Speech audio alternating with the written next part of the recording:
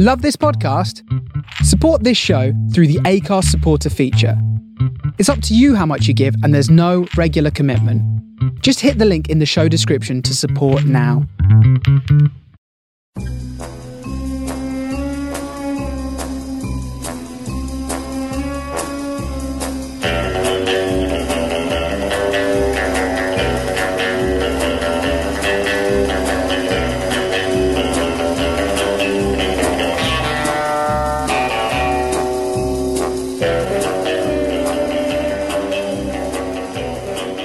Hello and welcome to another exciting episode of SFP Now, and this week, as it's been a week or two since the release of the new James Bond film No Time to Die, my friend Ben and I thought we'd do a special show all about James Bond and talk about the James Bond movies, starting from the very beginning right up till the present day.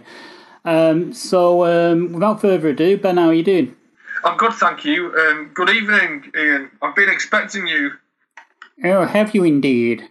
I was kind of expecting you to die, Mr. Ben. Obviously, as we're on radio, you can't see, but I am swivelling round, and I do have a white cat, and I am stroking it. Well, I'm not going to go there because, that's sort of like conjuring up all sorts of weird imagery.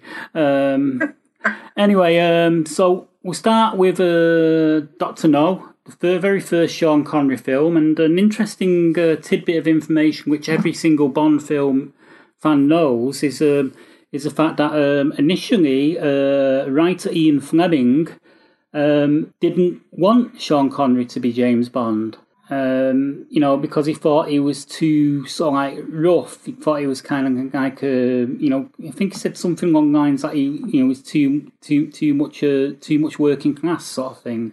Doesn't surprise me that, I think I have heard that at some point, but I think that's like where some of the recurring theme of people always scrutinising James Bond comes from, I guess. But it certainly doesn't surprise me from what we know about Ian Fleming. The Bond books are amazing, but I don't think he was a very nice person, was he? I think it's come about now, it's quite clear. Well, to be honest, he was a complete arsehole, especially to women. Yeah, it's pretty evident, isn't it, that? Well, I think it's pretty damning. I think you'd have few people who, you might have a few sort of people of that generation who would argue just for the sake of arguing, but I think most people that are fair-minded, you wouldn't get any argument that he was a bit of a nasty piece of work, Mm-hmm. I mean, it was actually, I think was it Guy Hamilton who directed the first Bond film? I think it was. Terence Young, I believe. No, it was Terence Young. Yeah, it was Terence Young, and Terence Young.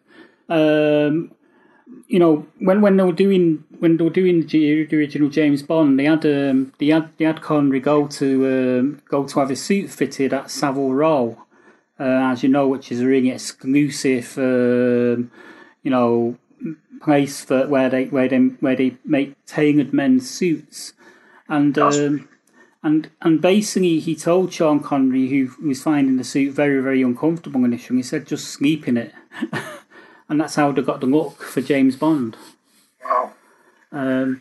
But yeah, pretty incredible. I mean, when you look at that time, for a book to have only been written 4 years ago, and then the film to come out, it's including production time as well. It's quite groundbreaking, that, really, in terms of, I can't really think of that many other things that will have done that. They went from a published book to an on-screen film in so short an amount of time, really. Well, I can actually tell you one thing right off the top of my head. But before we get to that, I think Dr. No was the third or fourth book, wasn't it? So it wasn't the first of Ian Fleming's books. I think the Fleming's first James Bond book was released in 1953. So the first book came out 10 years before the film, I think. Yeah, I'm pretty sure Casino Royale was the first story that he wrote. It was, yeah. That and to this day, that's the that's one of the only two Bond films Bond books I've actually read. Disclaimer: I've read a few when I was younger. I think I've probably almost read all of them at some point, but I'm certainly nowhere near as I can't refer to the books anywhere near as easily as the films. The films I've seen sort of like easily, probably a dozen times each, over the years. Well, that other thing I was going to mention that got made into a radio play, and then it became a movie serial, was Flash Garden, because the first Flash Garden story, I think, was done in 1930. It was done in 34, I think. Then it went to radio in 35, and then they did the first serial in 36. It's something that always sort of fascinates. It's a good point, that. Yeah, Flash Gordon definitely did do that. I think something that always fascinates me is that, the films weren't made in order, and, it wasn't right until sort of quite late into Roger Moore's that some of the last books were done. So they obviously, they didn't, what I mean is they didn't make the films in the corresponding order that the books were released. They just sort of must have written scripts around it and done what they thought, until they went out of books.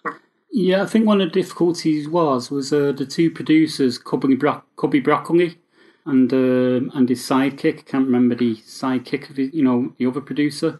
They had problems getting hold of the rights to all the books, and I think the ones they had problems getting hold of were Casino Royale, and I think Thunderball gave them a few issues as well. Oh right, yeah, it was Harry Saltzman. That's the other guy, isn't it? Mm-hmm. Yeah, it was Saltzman and Broccoli, and I think that's all because Broccoli was trying to it was kind of like it was a decade project for Broccoli, because he'd been trying to get the movie rights to the James Bond character for quite a few years before Dr. No was even made, and also Dr. No was made on a really, really tight budget. I was just looking at that as well, and when you look at things adjusted for inflation and pre-decimalisation, the budget for the film was $1 million in 1962, and it took $59 million. Now that's pretty incredible. That's a seriously financially successful film if you actually adjusted the figures. So right from the off, audiences absolutely loved it. That much was evident that they were onto a hit. Yeah, I mean, I think a lot of it had to do with Connery. He just saw for me, Connery. A lot of people say Daniel Craig's the best Bond, but for me, it's still Connery. Yeah, I don't know. I'd probably say Daniel Craig myself personally over it, just because. But I think that... I'd argue that Craig's version is the most faithful to the character in the book. I think, I wouldn't disagree with you that almost, though. I think it's a debate that you could have, but I think what you have to say about Sean Connery, he had nothing else to go off, whereas Daniel Craig had a lot to draw on, not to take anything away from Daniel Craig. He's amazing. So that aspect is true, that... Sean Connery had nothing to go from, really, and sort of everything else, even aspects of Roger Moore's Bond, even parts of that were based on what Connery did. He made the character so iconic that it wasn't ever possible to go completely away from that, I don't think, on screen.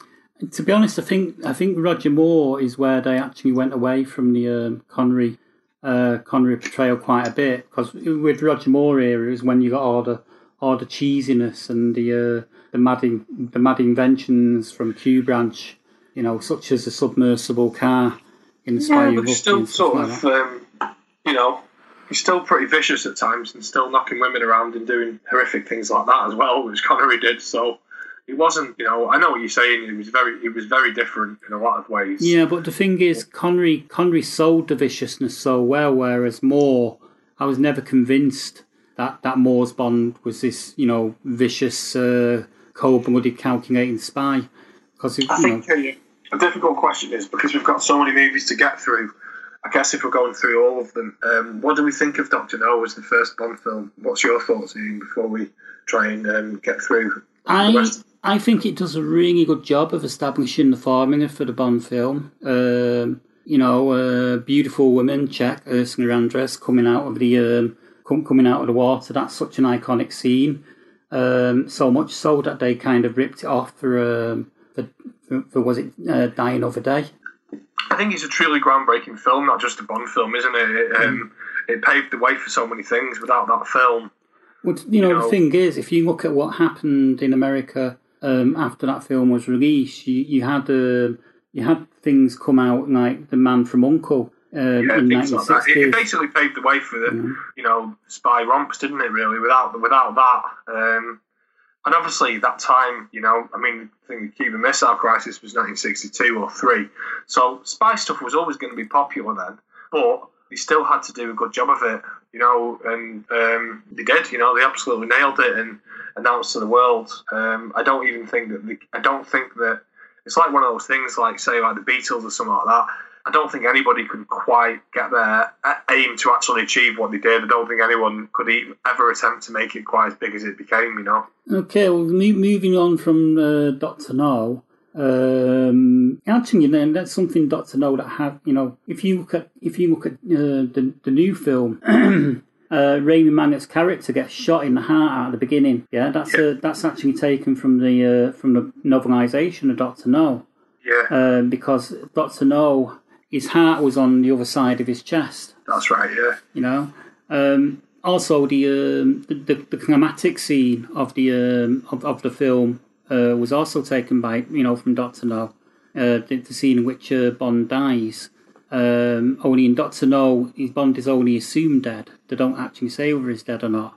They don't in this either, because if you look at it, when at the moment that Bond's supposed to have died, the camera pans away from him, so we don't see a body.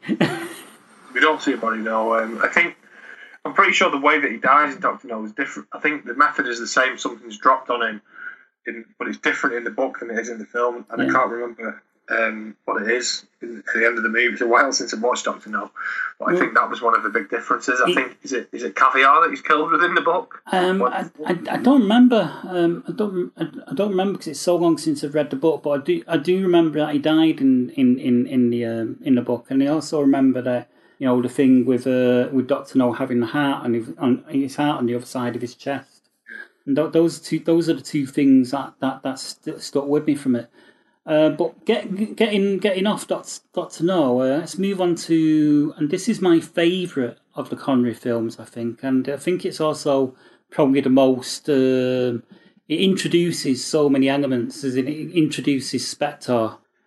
Although you could argue that Spectre was kind of introduced in Dr. No, as in it was alluded to. But From Russia with Love, it's more so introduced, I think. I think it is. I think it's what I considered the first proper Bond film. Not that to take anything away from Dr. No, but I think the gulf is massive between those two films. It's sort of, I don't know, Dr. No almost feels like a sort of novel, an on-screen version of a novel in terms of the story. Well, Russia from Love, there's more fantastical elements, like Little Nelly is introduced in From Russia with Love, I think. Are you sure that's From Russia with Love, Little Nelly? I'm pretty sure that was You Only Live Twice. Might come back, but it might have been Thunderball actually. That, but two appearances. I think the amazing thing is, I'm actually looking at a list of the films here, and From Russia with Love was made in 1963, so it was made like a year later than Dr. No. So there was less time between the films when they were initially did them. Because I'm looking down the list: Dr. No 1962, From Russia with Love 63, Goldfinger 64, Thunderball 65. And then there's a little bit of a gap with You Only Live Twice, which came out in 1967. You Only Live Twice is the first one, yeah. My apologies to Bond aficionados out there, yeah. What about Little Nelly? Yeah, well, I know that there was certainly a lot more sort of, you were sort of saying about elements that became iconic from the film. From Russia with Love, there was a lot more gadgets, weren't there, and stuff like that, Mm-hmm. Exactly. I mean, moving back to Dr. No a little bit, in Dr. No, we're introduced to Major Boothroyd, and we're introduced to Major Boothroyd as Mr. Boothroyd. There's not even a mention of Q Branch or a character called Q. Yeah. And it's in sort of like, that establishing scene in Dr. No where we're introduced to Major Boothroyd is basically telling Bond to use a Welt PPK. Because I think he was using a Beretta or something, which they considered a ladies' gun. That's true, yeah. So you had that scene, and that was actually, I think somebody wrote Fleming after his first book and said that, your spy would probably be using a Walter PPK and not a Beretta sort of thing. And in the second book that he did, he changed it to the Walter PPK. But From Russia with Love is the first time we hear Major Boothroyd referred to as Q. Yeah, and it's just a classic film, isn't it? It's just one of those films that you look at and you look at all sorts of things, and not only Man from U.N.C.L.E. Mission Impossible. I can't think off the top of my head, and even stuff like the Avengers. All that stuff. I just don't think it would have been possible without that film, really.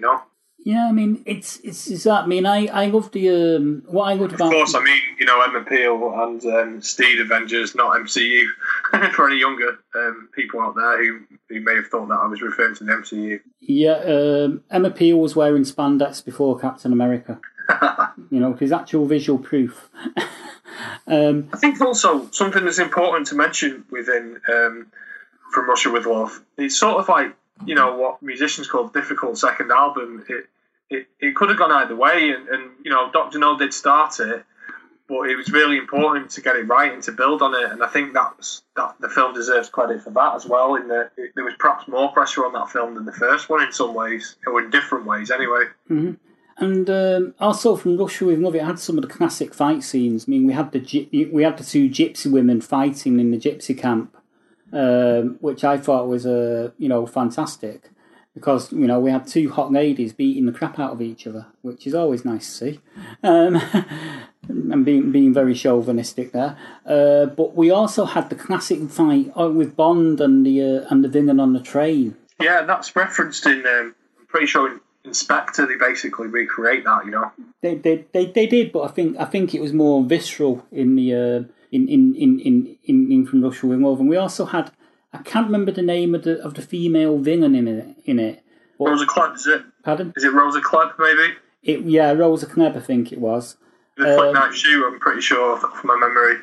And she Rosa Klebb established that tradition that kind of carried on in the. He'd think he's gotten away with his love interest, and they're settling down for a bit of a pash or whatever, and then the villain comes in, and that Rose Knebb established that because she came after him, didn't she? In the end, and the little knife came out of a shoe. I just remember being a kid in sort of late 80s and early 90s, and my dad showed me the old Bond movies.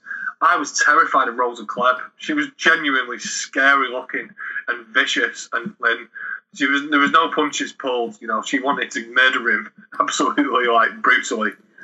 And I just remember it was such a fantastic character. Sort of a shame that she was never picked up again in maybe the Daniel Craig arc. That maybe could have been one way they could have reintroduced her in that. But yeah, well, they could still reintroduce her again, because obviously, with the Daniel Craig arc, it's over now and they can reboot.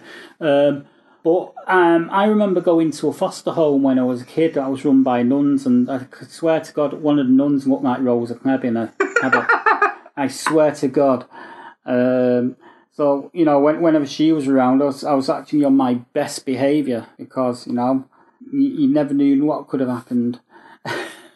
Absolutely, mate. I'm just looking at the years as well. It's pretty impressive that, 1962, 1963, 1964, 1965. And it wasn't until You Only Live Twice there was a 2-year gap. But to make all those films, to write all the scripts and produce them, it's pretty impressive stuff, that, it must be said, in that short space of time. It actually makes me wonder if, with Broccoli having struggled to get the rights to the movies and that, it makes me wonder if he basically had screenwriters, do a few. So there was a few ready to go when he eventually sort of got the all clear. That's true, yeah, very, very true. So then we're on to the absolutely iconic stuff, aren't we now? We're on to Goldfinger already, which for many people is certainly, Connery's greatest one and the greatest Bond film. But I'm just going to put my hat in the ring and say I think it's an awesome film, but it isn't my favourite Bond film, and probably not even my favourite Connery one, which is quite controversial.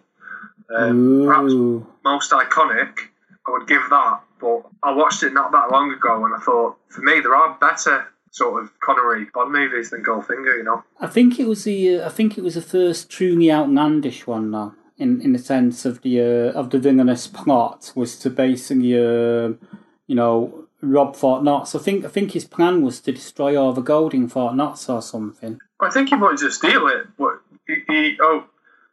I think he basically was like supply and demand, wasn't it? If he got rid of it all, then I think he had his own gold supply, didn't he, or something? Yeah, I think what it was, he wanted to destroy all the gold in Fort Knox so that he could justify putting the prices up on his own gold supply and sell it at an extra profit. I think that was the scheme. But I think the most memorable thing about Goldfinger for me is obviously the iconic "I expect you to die, Mr. Bond." When he's lying on the table and he's got a laser heading towards his crotch.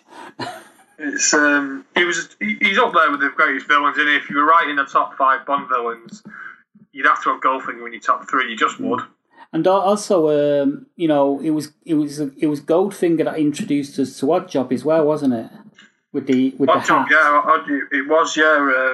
What was his name now? I can't remember. I used to know the name of the person who played him off the top of my head. I'll remember it in a minute. But yeah, Oddjob was a truly great character. Yeah. Yeah, I mean, Oddjob is one of those characters I wanted to see return. Just for the bowler hat. If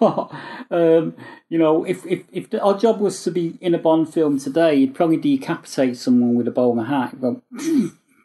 Whereas I wouldn't have been able to get away with that back in the 60s. I don't think so, no. I mean, I don't know how you would put him in the film now and make it I don't know how you would do that and make it, tie in with stuff. But there's no doubt that it was a truly... and he had a truly iconic death, didn't he, being fried to life on the electric fence, the railings. Mm-hmm.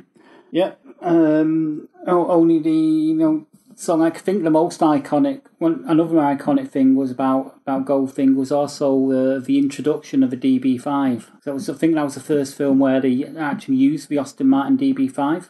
I think that's the reason why it's remembered so iconically, because, you've got Pussy Galore and you've got what's, again, for me, it's certainly in the top 3 greatest Bond songs. I don't think any of the other songs had been quite as iconic as that, and I don't think they'd had. I think Goldfinger is, up until that point, I think that's the point where that made the Bond theme tune to whatever film it was as almost, as big as the film or something, in terms of waiting to see who was going to sing it and stuff like that. Not that the other songs weren't good, but I think that's when that started for me, really, as well. And also, he introduced that thing of the innuendo with the female lead, Pussy Galore, and then quite a number of films later in Moonraker, you had Dr. Goodhead. All sorts of stuff, yeah, a lot of vagina and Austin Powers and all that sort of stuff. They don't do now, but I think it was actually done quite a lot in the 60s and 70s. The names of the woman that he'd normally hook up with, or maybe the villain. But yeah, I think Goldfinger. It's not my favourite either, but I think it is the one, along with From Russia with Love, that actually sort of developed the actual formula for what the Bond films were to be in terms of villain living in the side of an active volcano or something like that. I think also what was important was, you had Dr. No, who was sort of like and had, Spectre and all this organisation, but this was just one person on their own. This was just literally like a crazed megalomaniac, and and I think it's particularly important to the time as well that it was a foreign baddie as well, which looking back now you can sort of see, I don't want to say xenophobic, but certainly racist overtones and stuff like that. But at the time, I think that would have been expected from people. I don't think you would have been able to accept that any baddies were from the West, Yeah, I think Goldfinger, the baddie was sort of like German, wasn't he? And obviously, he was Austrian, actually, but yeah, German. I think he was Austrian. Yeah, but anyway, yeah. So obviously there still would have been that, you know, bit of a... Oh yeah, it's less than 20 years ago since the end of World War II, so, you know, there was that... xenophobia against the Germans and stuff like that. It was I think at the time it wasn't even seen as xenophobia, and that's the point I'm trying to make, is that when we look back now, we can see it as that. But at the time, it was just commonplace, wasn't it? You know. Mm-hmm. And the next film they did was Thunderbar, which was so good they made it twice. Yeah, it was. They remade it with Never Say Never Again, didn't they? Yeah, and Never Say Never Again was quite an appropriate title for the second stab at it. You know, because Connery said that he'd never do it again after. Certainly, yeah. I guess we can cover that film as well because, you know, it's always debated, isn't it? Is it canon? Is it not? You know, blah blah blah. So I guess I think it was actually made. I think it was made by Cannon. I think it was actually a Cannon picture, wasn't it? It wasn't. Yeah, I don't know. Sorry, I didn't mean Cannon Films. I meant whether it's canonical, but it wasn't made by Eon. I know that. Yeah, I think it was made by Cannon Films. It was one of the, you know, because Cannon were notorious for doing cheap films back in. Yeah, I meant more Cannon as in of the Cannon. Sorry. Yeah, I know what you meant. It's just that when you said it just rang that bell for me. That, you know, I think absolutely. Yeah. I mean, you know, it was a cheap invitation. I think that I've tried to watch Never Say Never Again and walk back at it and think, you know, it just doesn't stand up with the rest of them, you know. Also, it just seems odd seeing Kim Basinger in a Bond film. It just seemed some work. I guess like Bond films have always been quintessentially British to the rest of the world, and everybody's known that sense of identity. But that very much felt like an American action film for me. Yeah, not Thunderball, Never Say Never Again. Yeah. It felt like what would have happened if Americans would have gotten their hands on the Bond franchise. You know, I sound very patriotic now, which I'm not really. Do I? Well, I guess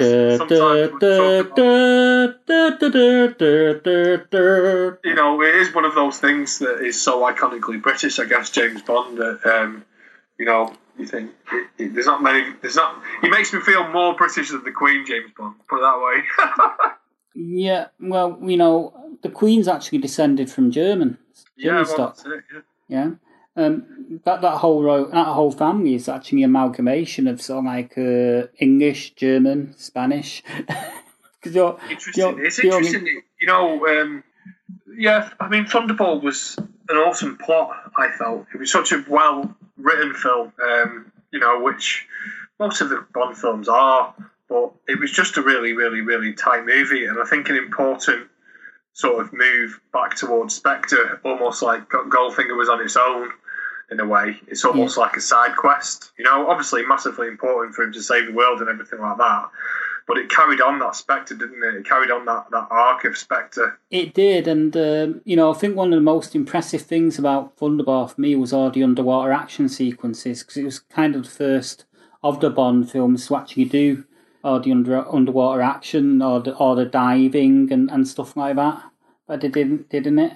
Again, you know, when you look at the box office, $9 million budget film, which is obviously a lot more than £9 million now, but 141.2 million is phenomenal. These are huge budget films, huge box office sort of successes. You know, like, you know, unprecedented for any series. At that point, you did have films like Gone with the Wind, which is still, I think, at a tide with Titanic, or even beats it adjusted for inflation, off the top of my head. But really, I think it was the first film series that continually succeeded at the cinema in the world. Yeah, it was. I mean, Thunderball is actually one of my favourite Connery ones, but it's one that you got to be in the mood to watch because the plot is quite dense in comparison to the earlier ones. There's not many moving parts. It's quite cerebral, isn't it? Really, it's quite. There's a lot of sort of that sort of nuanced aspect of spy, where it's not all sort of action and Bond kicking people's head in and stuff like that. It's much more sort of espionage based, isn't it, in a lot of ways? Yeah, I mean, you know, I'm just trying to get that visual out, you know, in my head. You know, Bond kicking people's head in makes him sound like a bit of a chav, doesn't it? All right, I'm Bond, James Bond. Gonna kick your head in now. Absolutely, mate. Yeah, it's not one of them. But yeah, I thought. Funny you should say that. You know, the more that you think about what James Bond's influenced, that's exactly what happened in Kingsman, isn't it? Really, you know, which I know we sort of moved away from Bond, but that's a good point. There were just simply so many things that really that movie, sort of the first one anyway, said, what if James Bond didn't have a privileged upbringing? What if he was a chav, Yeah, and in Kingsman, they make him out to be a more effective spy because of it. Exactly, yeah, and obviously not to drift too far away from Bond, but it's not really drifting away from it because it is outlining how many things it's influenced. And the more you think about it, the more you'd find. But yeah, I think Thunderball, it's up there. It's a truly brilliant film, for a lot of ways. I think by that point as well, they'd established the character and they could do sort of more with it almost. I don't think they could have done that cerebral element to it without you knowing who the character was and what he was all about and what he was capable of, without the three films behind him already, And when you compare Thunderball to what came next in You Only Live Twice, You Only Live Twice is more like a cartoon than Thunderball was. As in, it kind of gets back to that outlandish, sort of like Bond. And it also introduces Blofeld, the head of Spectre, who we'd only really seen from various different angles stroking a cat. We'd never seen the face of Blofeld until You Only Live Twice. And yeah, that's the first time that he was there. And was it Telly Savalas? The first one? No. It was Donald Pleasance. Donald Pleasance, yeah, that's Telly Savalas as well. The way around, isn't he? Yeah, Telly Savalas is in the next one on the list, which we'll talk about You Only Live Twice a little bit first, though, because You Only Live Twice is actually one of my favourites. Yeah, it's a great film. I mean, I don't think that you would be able to make someone from West look Japanese nowadays without creating a lot of problems, But well, again, the funny thing, wasn't it? The funny thing is, he didn't even look Japanese. He just looked odd. He looked like a Vulcan out of Star Trek or really Klingon or something. Whereas there's a film that I like, which was made in 1980s, which is called Remo Williams, Unarmed and Dangerous, and they'll still sort of like making Western actors look Japanese or Oriental back, back then. And the actor that plays Chun in that is an American white actor, and he's made to look more Oriental than Connery was. So obviously the makeup had come on quite a bit, but still it just looked odd. Absolutely, mate. Absolutely.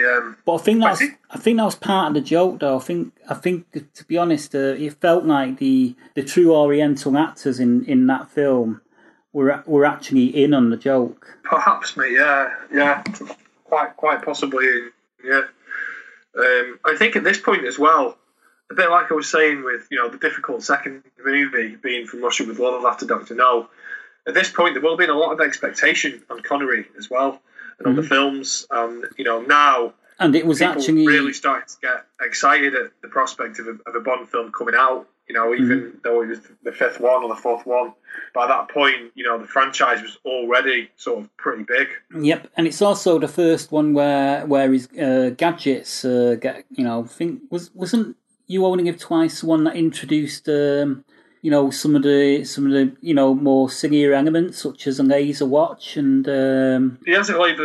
I'm pretty sure he has a laser watch. I thought he had a laser watch in Goldfinger, but I might be wrong. But anyway, I know he definitely.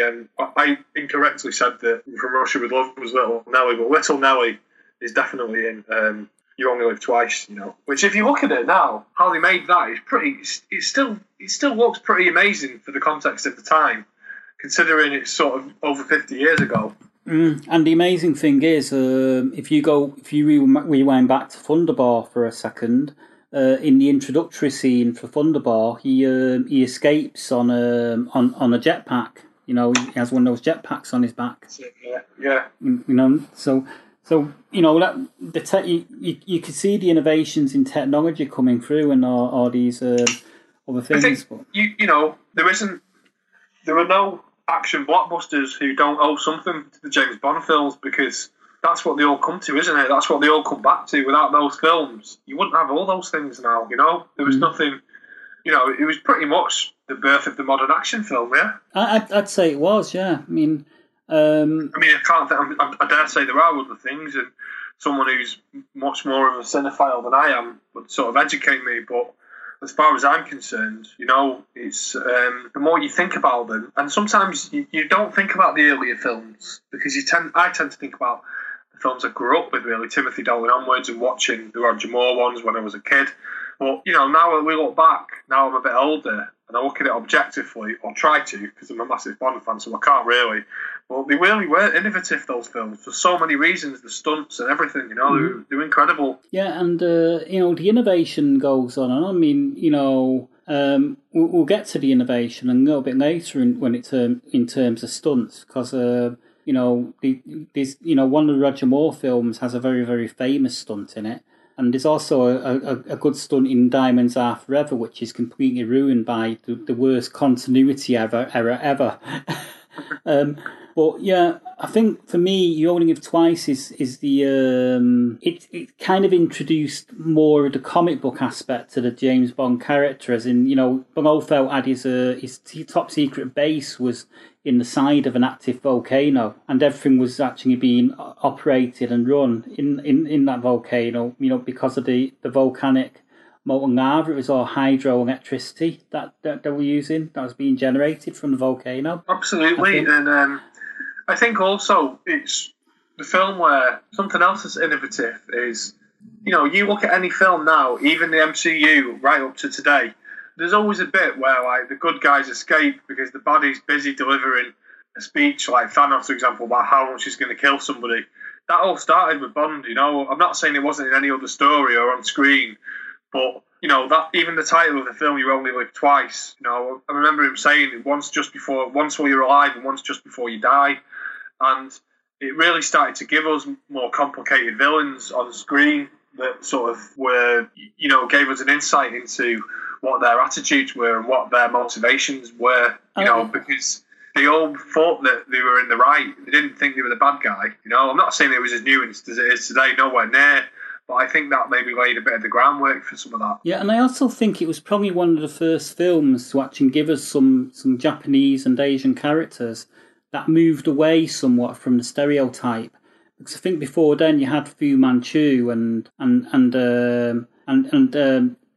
most Asian characters they were portrayed in a certain way, whereas in this you had Bond meet up with it was very much him having to go into that world, wasn't it? It wasn't. It is a good point that it's fair enough.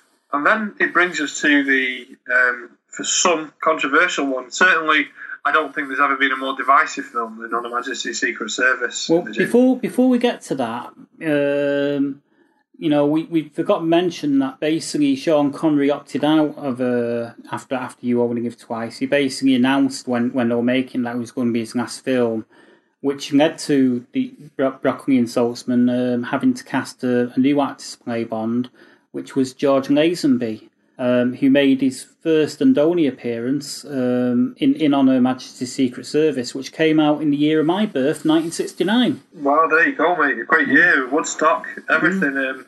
I'm pretty sure as well. I remember writing an essay about James Bond films when I was at school for media studies. And I'm pretty sure somewhere in the back of my mind that he'd only really done advert work before George Lazenby. He wasn't an established actor, was he? I don't think, really. He was more of a model. He'd basically had one speaking role before he did James Bond, and it was an advert. But yeah, he had no acting experience, and to be honest, to be perfectly blunt with you, when you watch it, you can tell. But that said, what he did have is he had more. His fights were more visceral. I'd say he was more visceral and vicious than Connery, Lazenby's Bond. As in, when you watch those scenes where he's fighting, you could believe that it was him doing it. It's without those films, really, that one film is the film that really, really, really, really fueled the idea for what they wanted to do with Daniel Craig's Ark. And there's so many famous directors now who look back, and not just as a Bond film, but a lot of them, they really rate that as one of their favourite and greatest films of all time. I think the way it was made. I think what it was, I think it basically humanised Bond, as in up until very, very bold. Yeah, I mean, it was, you know, like sometimes things happen gradually with changing ideas, but it was so dramatically different, and I think it's sort of like a testament to George Lazenby that what was always like, oh, the one we need Connery back, it was so dreadful. When you look back now, it's a remarkable piece of cinema, you know. Mm. And it's also Telly Savalas plays Blofeld in that, and basically Blofeld's actually grown by quite a few inches, and he's suddenly a bit more burly than he was, and the scar over his eye's gone. Which, I mean, you'd never ever you've seen Bond in dangerous situations, but you'd never seen him emotionally vulnerable on screen before, ever, and you really did in that movie. There's one scene I remember where, you know, he's almost crying to his girlfriend, you know, his fiancée, who ends up, you know, saying, they're going to kill me, I'm scared, you know, I'm frightened, which was just, like, unheard of at the time, you know? Yeah, and I think that, you know, I think that's probably one of the reasons it probably didn't do too good when it was released, because, you know, no one really knew who Lazenby was, and B, there was also a scene like that would have been very controversial then, because up until that point, Bond had been, you know, this vicious womanizing assassin. Exactly. Yeah. No, that's it. It's I don't know. I mean, I haven't watched the film for a while, but I don't even know if that's the only woman that he sleeps with in the film. It probably is, you know, which was something else that was probably quite. I think it was, but he didn't. He did have quite a few opportunities in Blofeld little. So I think the plot was Blofeld was trying to release a virus through these women that he'd been hypnotising or something. It's basically like, you know, I mean, the plot for Black Widow is not a million miles sort of removed from that, is it? Really, in some ways. Or the plot for No Time to Die. There's elements of No Time to Die in it. Indeed, they use it. Yeah. They use their with all the time in the world. Frequently, No Time to Die. Yeah, that's what his arc was. Really, all those 5 films were based on that, and in some ways, it was almost like a what if version. It flipped them round, didn't it? No Time to Die. It did.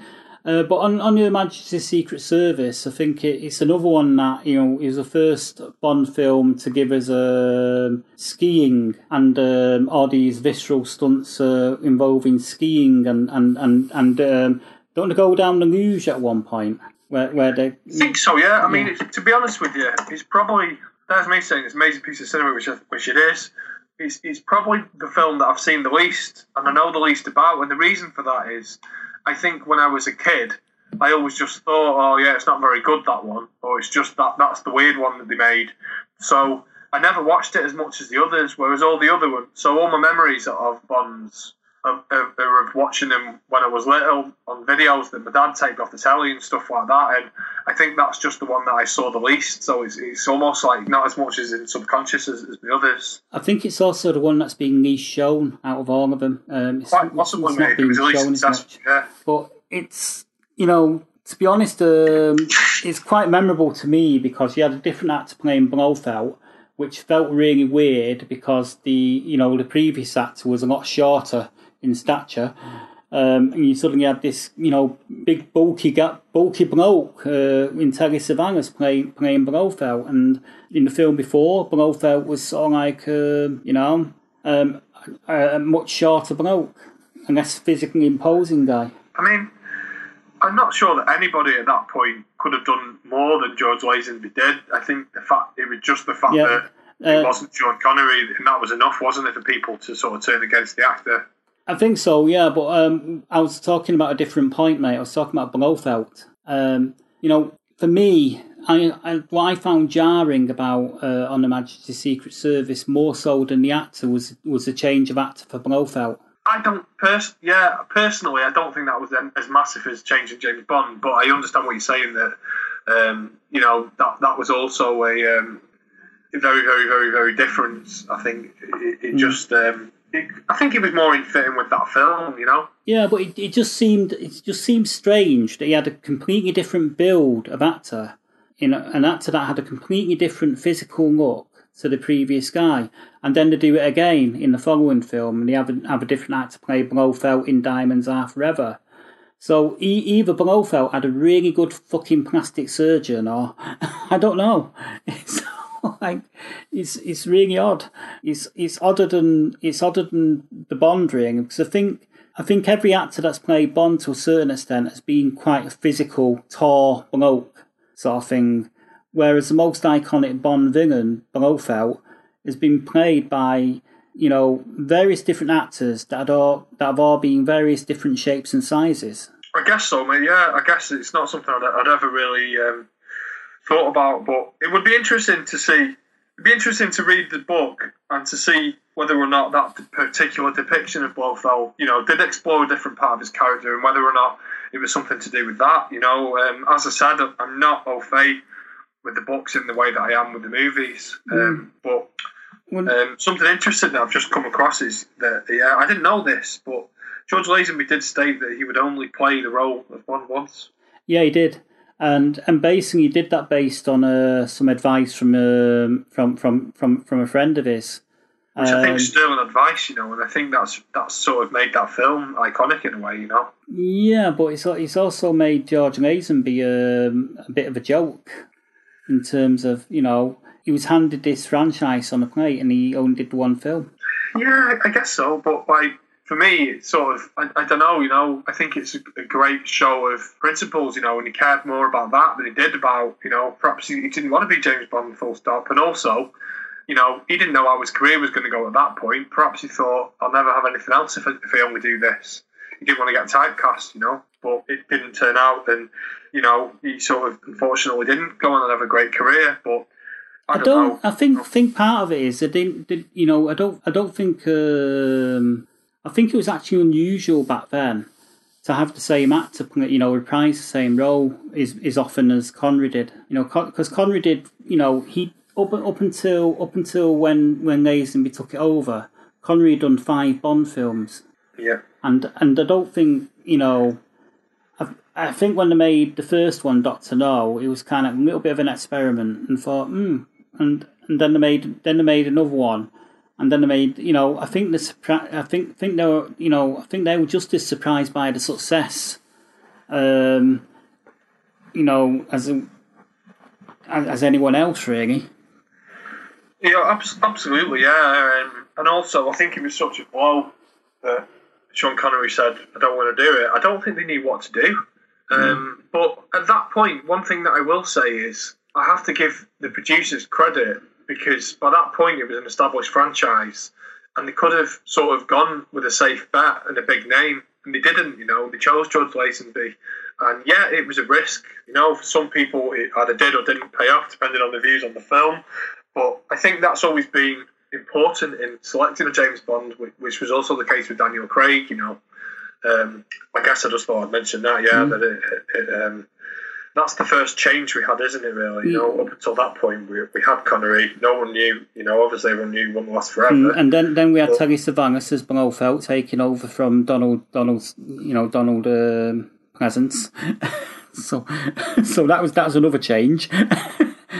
And then it all changed back again for Bond with the next one, Diamonds Are Forever, with Sean Connery.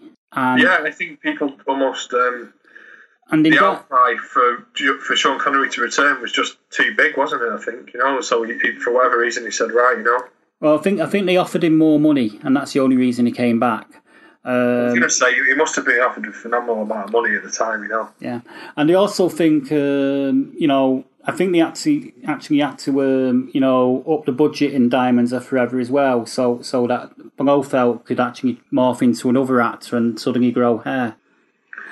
Yeah, I don't know. Yeah, I mean, I don't know. I mean, I think that he's such an iconic baddie, but if you look at the collective screen time that he's had in all the films, the first 5 or 6 films, it probably doesn't equate to anywhere, probably half of what Goldfinger had in one film, But I think that's what part of his appeal was, wasn't it? That he was always there in the background, and I think Donald Pleasance did that best, Yeah, I mean, I'm actually wondering if Blofeld was actually more of a code name in the original run of films, because as we say, we had three different actors play it, but there weren't just three different actors. There were three different actors who were physically very different from one another, sort of thing. I guess so. Yeah, I guess they just got who they could at the time, and I don't know. I wouldn't know too much about the casting process and why chose who they did for Blofeld, because it kind of messes up with the continuity in a sense when you're seeing these different actors play both Blofeld. It was sort of like the first. It just seems odd unless you actually sort of like take that leap of imagination and think, oh well, this is Blofeld's just a code name for the head of the big bad organisation, and it just gets passed on to the next person in line that takes it on. Sort of thing. I guess it's sort of one idea, and people have also said the same thing about the James Bond name, haven't they, as well? Whether that's true or not, they have, but I think up until Daniel Craig's films, it was actually canonically assumed, as in we're all led to assume that it was the same character that we met in Dr. No, that we seen in all the other Bond films up until the Daniel Craig one. Quite possibly, mate. Yeah. Because what do we think of Diamonds Are Forever?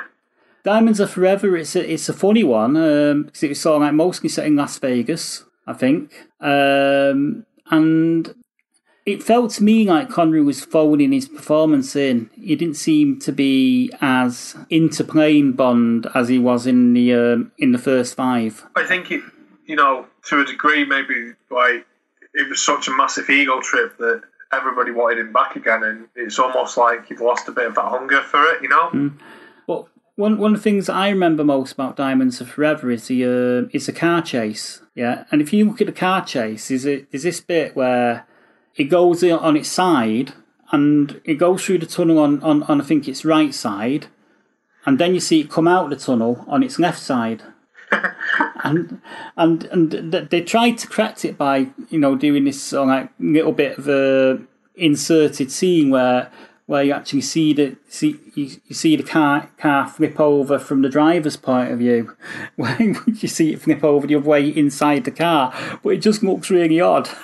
It's I think it's sort of like I think they made Diamonds Are Forever in a rush.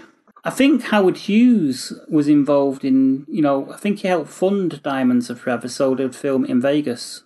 Because I think the hotel where the film all the casino scenes and that was actually owned by Howard Hughes. Wow, I didn't know that. That's pretty awesome. And Howard Hughes was a filmmaker and a pioneer and a bit of an entrepreneur back in his day, but he was also they made a film about him, with Leonardo DiCaprio a few years back. I can't remember what it was called. But, yeah, Howard Hughes, gave them permission to use his hotel in the film, Diamonds Are Forever. So that's a bit of trivia. So much trivia, so many movies. We also, I can't remember the name of the two villains, the two henchmen in Diamonds Are Forever. They're kind of memorable, and they're really sadistic. Do you remember them? I'm just having a look now. I can't remember. They're the sort of villains I could actually envisage Penn and Teller playing. If they were to ever remake Diamonds Are Forever, I could see the magicians of Penn and Teller playing these two villains. Yeah, they were pretty brutal. I remember that. They were savage. And then, is there anything else, closing sort of statements we want to say about Diamonds Are Forever? What do we think about the end of Connery's run? I think it was a bit of a damp squib, to be honest. There were some good parts, but I think Diamonds Are Forever. I think You Only Live Twice was actually probably a better movie. Diamonds Are Forever. I think there was a notable difference in his performance. I think that he could have come straight back out and said, "This is why you wanted me as Bond," but it almost seemed like it didn't matter as much to him. It didn't mean I don't know. It just seems. It seemed like a bit of a departure, Diamonds Are Forever, from the sort of action we'd seen in the first six. It seemed very grounded. Although I did enjoy the little chase involving the moon buggies. I guess so. I mean, not absolutely every one they make can be completely knockout and like the best film ever, but it had its moments, didn't it? You know, it's still a decent film. It's not really the same now, is it? Because of sort of Netflix and everything. But you were still chuffed when it came on the telly at Christmas when you were little, like, you know. I remember watching, Diamonds Forever was actually one of the first ones I seen on telly as a kid. It was a Connery one. It was usually that one on Goldfinger. They'd play around with him quite a lot, and back when I was a kid, you only had three TV channels, and the Bond film would always be on ITV. Yeah, they always had the rights, didn't they, you know? Yeah, and it'd always be on Christmas Day after the Queen's speech. Quite apt. And it'd always be competing with The Great Escape on BBC. Another bit of trivia that you probably know: James Bond was the name of an author on a book on birds. It was a book about birds. Which as far as I'm aware, I think Ian Fleming is on record somewhere of saying it just seemed like a really simple English strong name. Mm-hmm. Yeah. No,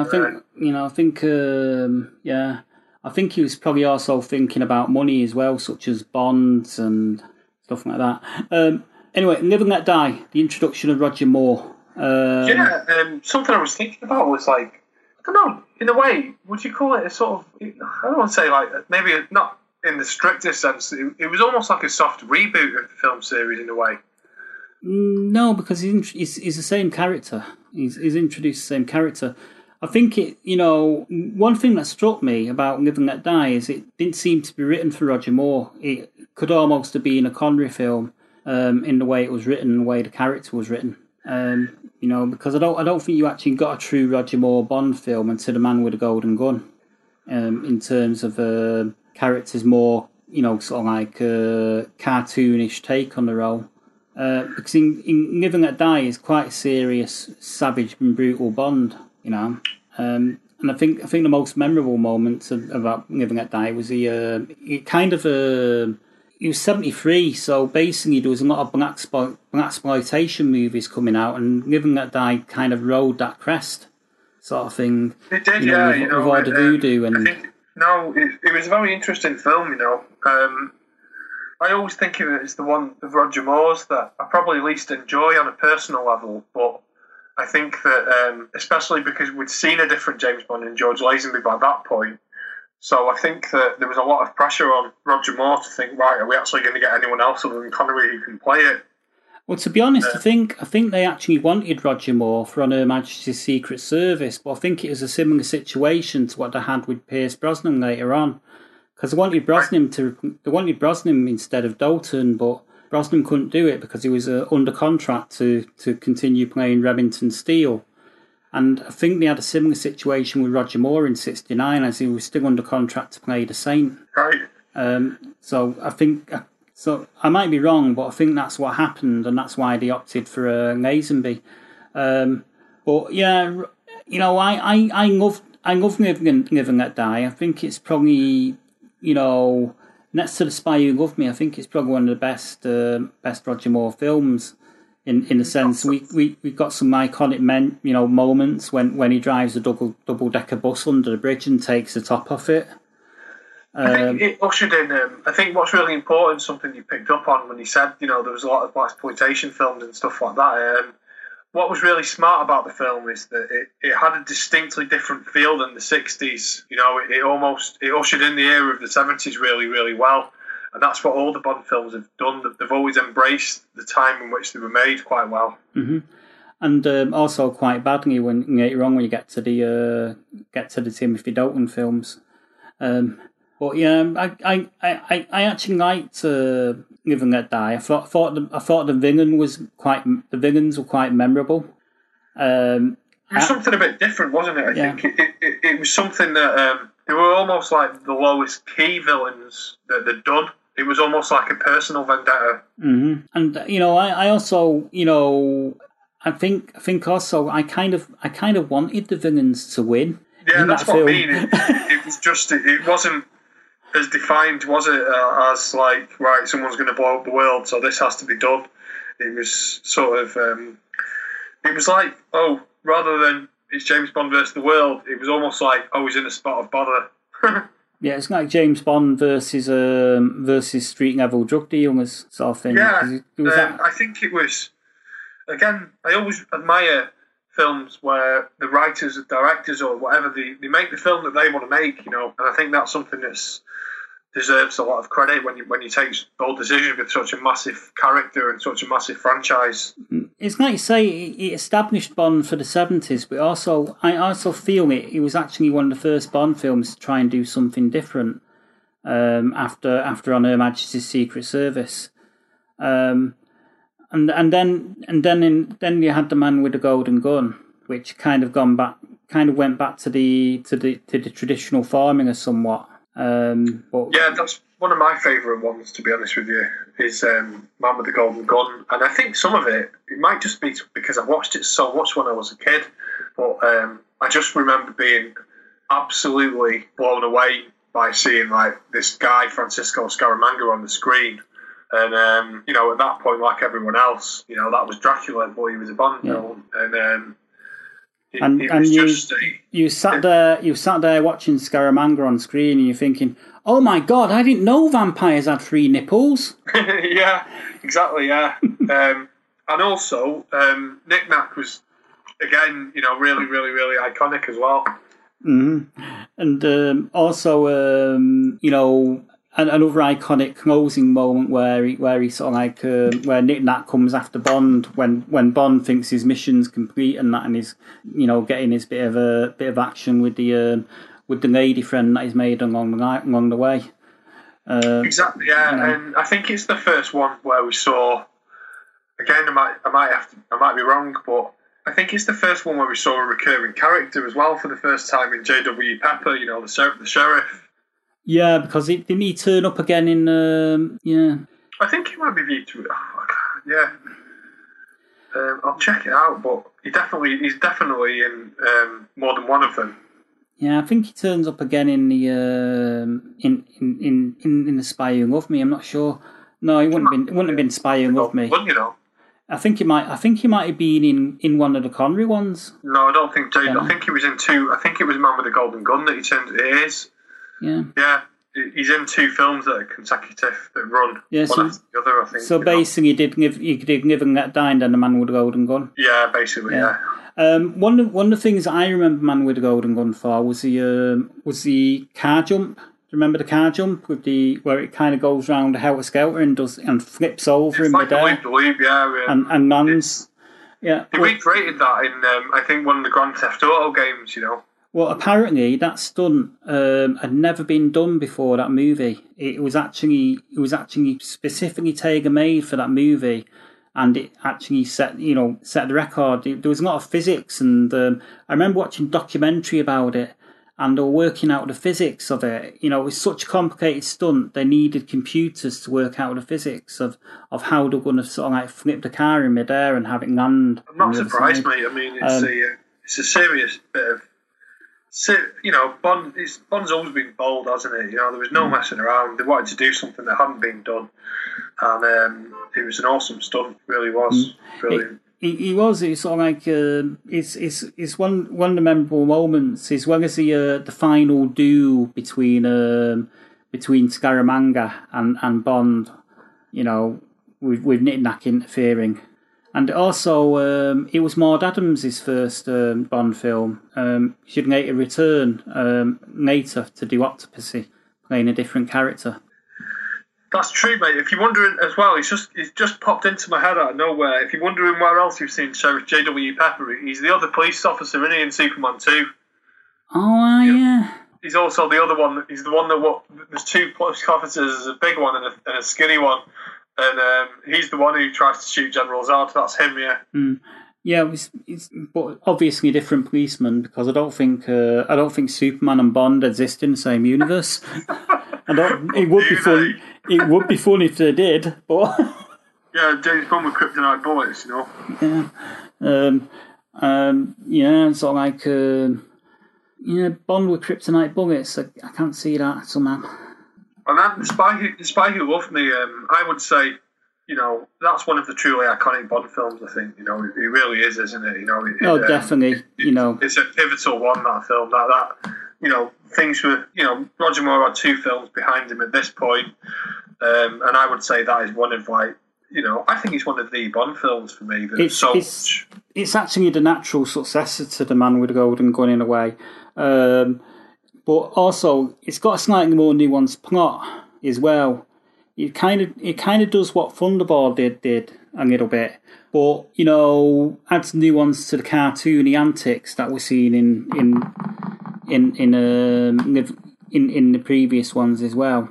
Yeah, again, there's perhaps I don't want to say less action, but it's not an all-out romp, is it? It's more about sort of how the spy world works and stuff. Well, I'd say yes and no, but it also has a cartoony element, such as his Union Jack parachute at the beginning and that big skiing sequence. And it's the first film since On Her Majesty's Secret Service. One thing we didn't mention about On Her Majesty's Secret Service is he gets married in the end to Tracy, and she gets shot by Spectre, by Blofeld and Spectre as they're going away.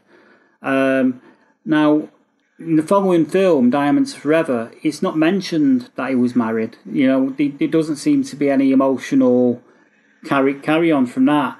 And we get that in The Spy Who Loved Me when the agent that he ends up working with mentions that he was married once, and he kind of cuts her off and says that'll be enough of that sort of thing. Yeah, no, it does. I think that at that point, nobody was interested in James Bond having a relationship, really, unfortunately. This was someone who was on screen to kick people's heads in and to save the world. And, Bond wasn't allowed to be three-dimensional at that point. Nobody wanted that. Everybody just wanted. And I think perhaps that's down to, if you look at like the height of the Cold War, in the middle of the 70s, people wanted, whether they needed it or not was a different debate, there seemed to be a sort of craze for, like, they were just defined heroes and villains. They're the Russians, we're the Western, that's it. There was no in-between kind of thing at that point, really. And you also got the, certainly with Connery's Bond and Roger Moore's Bond, a lot of the situations he ends up in with women, and he grabs the women and just sort of like ruthlessly snogs them, irrespective of whether they're interested in that or not. In this day and age, Connery and Roger Moore's Bond would be done for date rape. Well, yeah, it's pretty sinister stuff. It's crazy. It's pretty horrible stuff, really. There's no point sugarcoating it. It's distasteful and it's sort of wrong, and it's very much a product of its times. Yeah, it's just sort of weird when you look at them and you look at them with today's social mores in place, and it just sort of like I think watching the Bond films down through the ages sort of like it's a good way of gauging how far we've come socially. I think in terms of attitudes towards women and attitudes towards race. Yes, good point. Yeah, no, definitely. There are, if you watch the development of all those things, there were clearly things, that became unacceptable that had to change, and unfortunately they did. But yeah, the Spy Who Loved Me, Ringo Starr's wife, isn't it? Is it Barbara Bach? I think it was played the main sort of like Bond love interest in that. Definitely, yeah, and also the Lotus Esprit Turbo as well, coming out of the water. That's the world's first submersible car. Yeah, we could almost do a whole sort of separate podcast, couldn't we, about iconic Bond cars? But there's so many different ones. But I think, there's one character you're forgetting, and he turns up in the following film as well, and he's probably one of the first Bond villains to do. Other than Blofeld, to do more than one film, but in this instance, it's the same actor that does it both time, and that's Richard Kiel as Jaws. Oh, not forgotten about Jaws. Don't worry about that. Yeah, and it was amazing because he had his own little arc over those two films. He did. He went from complete badass, and then in Moonraker he falls in love, and all of a sudden he's civilized. Yeah, it was. It's an awesome little thing, that, isn't it? And they sort of seem to try something different with that. They seem to. I guess I've always thought that the James Bond films are only the only continuity that matters is the same actor making the films normally. You know, they're all their own sort of like take on it. But he did, yeah. And then, of course, I guess that leads us on to Moonraker, unless there's anything that's crucial that, you know, you think we've forgotten to say about The Spy Who Loved Me. Well, there was actually Caroline Munro was in The Spy Who Loved Me. She played the villain's girlfriend, and she's a person flying a helicopter that gets shot out of the sky by the Lotus Spree. And I've actually met Caroline Munro, really nice person. No, she's got a few interesting stories to tell because she'd acted alongside Christopher Lee in a Dracula film. I think she did Dracula in 1972 AD or something. And I remember her talking to me about it at the time, and she said that that was one, you know, the Dracula film was one of the first films, you know, to actually utilise contact lenses, and all very hard contact lenses. And Christopher Lee went, you know, to make his eyes look red, used to wear these contact lenses, and she said that they were notoriously painful for him, sort of thing. But yeah, Caroline Munro was the villain in that film, and she was kind of like the pin-up girl of the 1970s. She was kind of like the UK's answer to Farrah Fawcett, I think, in a sense. Definitely. But yeah, then moving on to Moonraker with Dr. Holly Goodhead. I mean, Moonraker was incredible, you know. That was a huge leap to put Bond in space, you know. That was, I'm convinced that, you know, they sort of tried to tap into the success of Star Wars in 1977 and stuff, you know. Well, actually, if you watch the final closing sequence of The Spy Who Loved Me, it said James Bond will return in For Your Eyes Only, because they were going to make For Your Eyes Only next, but then because of the success of Star Wars, they made Moonraker, so you're right. Right, okay, yeah. No, I do remember. I have seen that. Yeah, no, I do remember that. But Moonraker, Moonraker was actually, up until the Daniel Craig era, Moonraker was the only Bond film that I'd ever actually seen at the cinema. Oh, right, okay. And I was about 9 at the time, and I couldn't speak. I couldn't say it properly. I'd say it like Jonathan Ross. I'd say Moonwaker. You know? I'd say, have you seen Moonwaker? It's really interesting though that if you actually look on Wikipedia, you know, it's actually classed as the first spy-fi film, you know. All the other ones, it says it's a spy film, but it's sort of largely seen as, you know... It's because they actually went... different from all the others, isn't it? Yeah, right, you've got laser watches and stuff like that, and you've got these viruses, and all of that is sort of science fiction elements, but I think it did make a lot of things possible like that, and it was also a very smart move to make that film and release it then.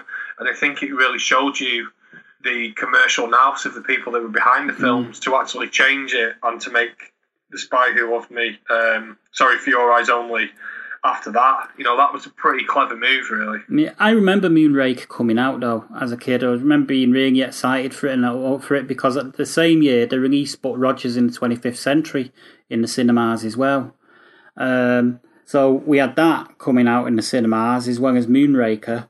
And, you know, and it was also, you know, we'd had Star Wars in 77, which came out the same year as The Spy Who Loved Me. And we're waiting for the next Star Wars film, The Empire Strikes Back, which wouldn't hit till 1981. So, you know, the audience was there for sort of like space adventure, and Moonraker, as you say, it capitalised on that. But also, did you know that when Glenn Larson redid Buck Rogers in 25th Century, he basically took his inspiration for the character of Buck Rogers, you know, his iteration of Buck Rogers, he took the inspiration for it from James Bond. I didn't know that, no, but it doesn't surprise me, though. Because, you know, if you remember in the Buck Rogers series in the 70s and early 80s when it would have aired here, Buck Rogers was very much like a spy, you know, in space. You know, it had that sort of like formula sort of thing. Also, the $6 Million Man was sort of like inspired by Bond as well. You know, I think the more you think, the more so many things are. You know. But Moonraker, yeah, you're right. We also had a pretty memorable villain as well with Hugo. Was it Hugo Drax? Yeah, I think what's awesome about Moonraker is they knew they could only do that once, really, and it stands out on its own. and it was really, really bold and really brave. And I guess it was quite outlandish. And some people say perhaps it took things a little bit too far, and maybe it did. But I always just remember watching it when I was a kid, just thinking, wow, this is incredible. James Bond's in space. What is going on, Okay, well, if you can hear a little bit of a noise in the background, can you hear that? Yeah. It's basically my cat. She's playing with this flippity fish thing that I've got her, and it flaps about. So that's what's going on. She's been very, very much inspired by our License to Kill theme, and she's taking it on herself to kill a fish. But it's not a real fish. Don't tell her that. But yeah, Moonraker was bold, and then we got the next one, For Your Eyes Only, which is probably one of my least favourite Bond films. It was very much down to earth, one from Moonraker, really. I think that perhaps it had a bit of a perhaps it was unfair timing that you had this like epic, almost galactic adventure in Moonraker. And then you had a film that was very much back down to earth and For Your Eyes Only, and was probably a bit more of a subdued plot in some ways. For Your Eyes Only, I quite like that. I quite like For Your Eyes Only, to be honest with you. And I like the latter era of Roger Moore films. Actually, Moonraker's actually the last Roger Moore film that I like. I didn't like the latter era of the Roger Moore films. I thought Octopussy was quite ridiculous. And A View to Kill was, cringeworthy because... but this is where we're going to disagree massively. View to a Kill's up there with my favourite ones. I think View to a Kill's an absolutely epic, sort of awesome movie, but, I guess people differ, which is fine. No, I just found it cringeworthy because those last two films, Octopussy and A View to Kill, the effects of ageing were really showing on Roger Moore. So every time he embraced one of these younger women, it kind of felt a bit cringeworthy. I just think he was an amazingly iconic bad guy, and Max Sorin was just an awesome baddie, and it just felt, I don't know, for me it's the archetype for what that type of Bond film should be, in the vein of Goldfinger and Man with the Golden Gun. If you've got a baddie that's in his own, like a bit like Elliot Carver, Jonathan Pryce was in Tomorrow Never Dies. Yeah. It's just, But I think Grace Jones was pretty memorable. A lot of this to do with, that was massive when I was a kid. It's one of the first ones I ever saw, and whenever we were being like 7 or 8, it was only out a few years after I was born, so it will have been very fresh then. And I think that that's a massive part of it for me, that I'm more than happy to admit that element of nostalgia probably sort of gives me rose-tinted glasses a little bit. It's probably similar to how Moonraker and Aspire and Love Me seemed to me, because I was about 7 years old when Aspire and Love Me came out, and I would have been about 9 when Moonraker came out, sort of thing. But if the last 3 of Roger Moore's films, I felt they were very hit and miss. I thought Octopussy had its moments. I wasn't mad on Octopussy, to be honest with you. I would agree with you on that. I thought View to a Kill was a decent way to end his run. I thought it was a big film, it was a bold film, and I think some of the set pieces in that were what made it truly memorable for me. The fight on the Golden Gate Bridge, and like the building turning into an air balloon. And also, it's also the film that featured the third Avenger as well. Because in Goldfinger you had Pussy Galore, played by Helena Blackman, who was the first kick-ass babe from the Avengers, and then on Her Majesty's Secret Service you had what's her name now, Diana Rigg, playing Tracy, the woman that he marries, and then in View to a Kill you had Patrick Macnee, John Steed from the Avengers. So, definitely, mate. All those iconic British actors. I think what's something that does spring to mind about View to a Kill, it is sort of one of my favourites, as I've unashamedly said.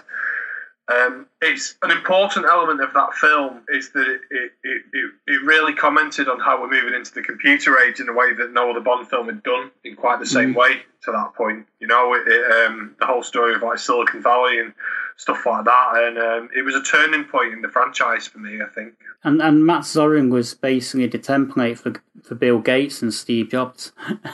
Yeah, kind of. Yeah, I mean, I wouldn't disagree with that in some ways. You know, it was. I think it wasn't that we hadn't had technology in Bond films before. Of course, we had it. It was that, you know, for example, like Moonraker and all that. That the big thing was still the space race. Even though the moon landing was in 1969, it still riffed on sort of like the space race and stuff like that.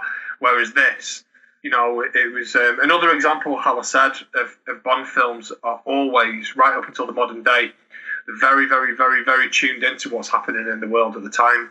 Mm-hmm.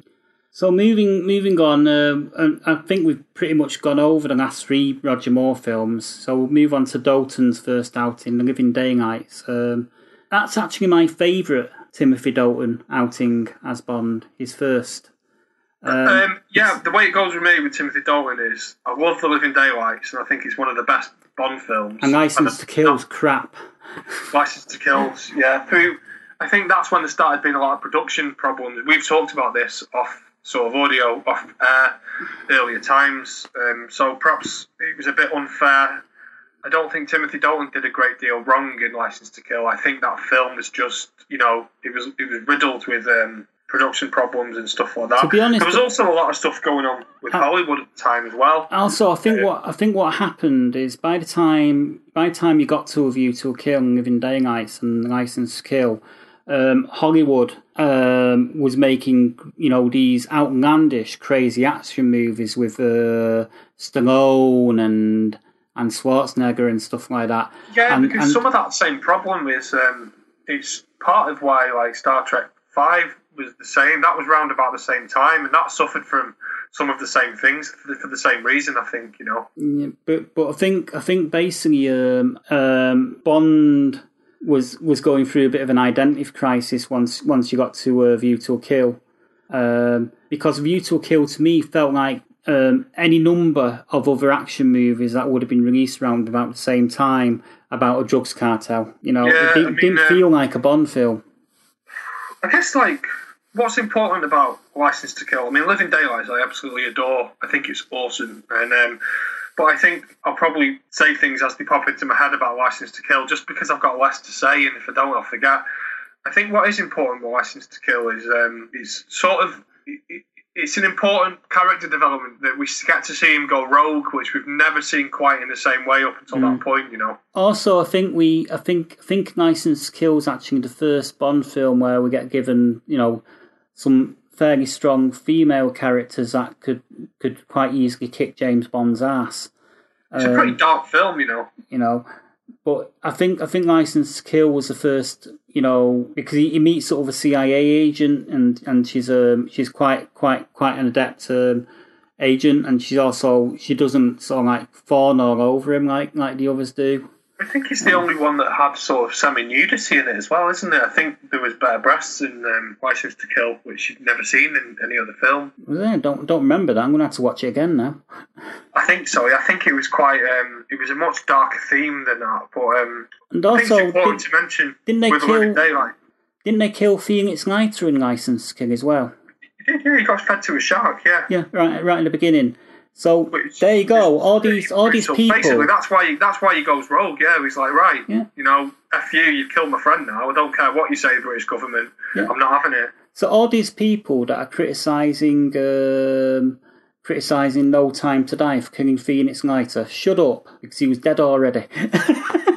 Yeah, absolutely. Yeah, I'm pretty sure he probably gets killed. He probably dies in Never Say Never Again. I've only seen it about 3 times, but he probably dies in that as well. No, he didn't. He didn't. That was the first and only film up until No Time to Die that Phoenix Lighter died in.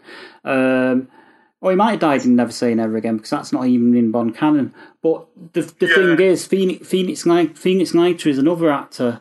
That is another character that was played by various different actors. But what was unique about License to Kill is they got the same actor to reprise it from his previous appearance. In that they got David Hedison to do Phoenix Lighter again. So David Hedison and also the guy that plays him in the Daniel Craig movies are the only actors to have actually played the character more than once. So that was a bit of trivia for you. Trivia. I mean, at that point, 1987, they wanted Pierce Brosnan, but he was Remington Steele, so Timothy Dalton was the second choice. But I thought he was an awesome Bond in actually, mate, View to Kill was 1985. Sorry, I meant The Living Daylights. Did I say View to a Kill? Yeah. Well, Living Daylights, yeah. 1987. In 1987, when they made The Living Daylights, they wanted Pierce Brosnan even at that point, but he wasn't available. He was tied into Remington Steele, so the gig went to Timothy Dalton. And I think The Living Daylights is an awesome movie, for loads of reasons. I just think as a standalone film, it was a particularly strongly paced film and a really decent action movie. Yeah, I love the opening sequence where he rescues a musician and the ride across the border on the in her cello case. I thought that was brilliant.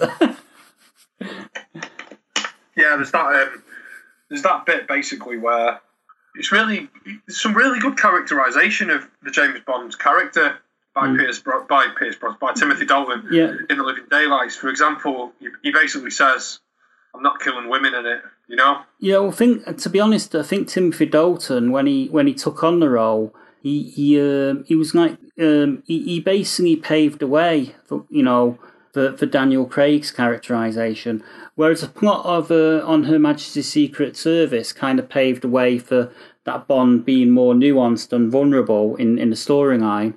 I think Dalton's portrayal of Bond paved the way for Craig's portrayal, in the sense that Dalton actually based his portrayal more on the Bond in the book. He wasn't as much of a womanizer, was he? Yeah. He wasn't schmoozy. He wasn't.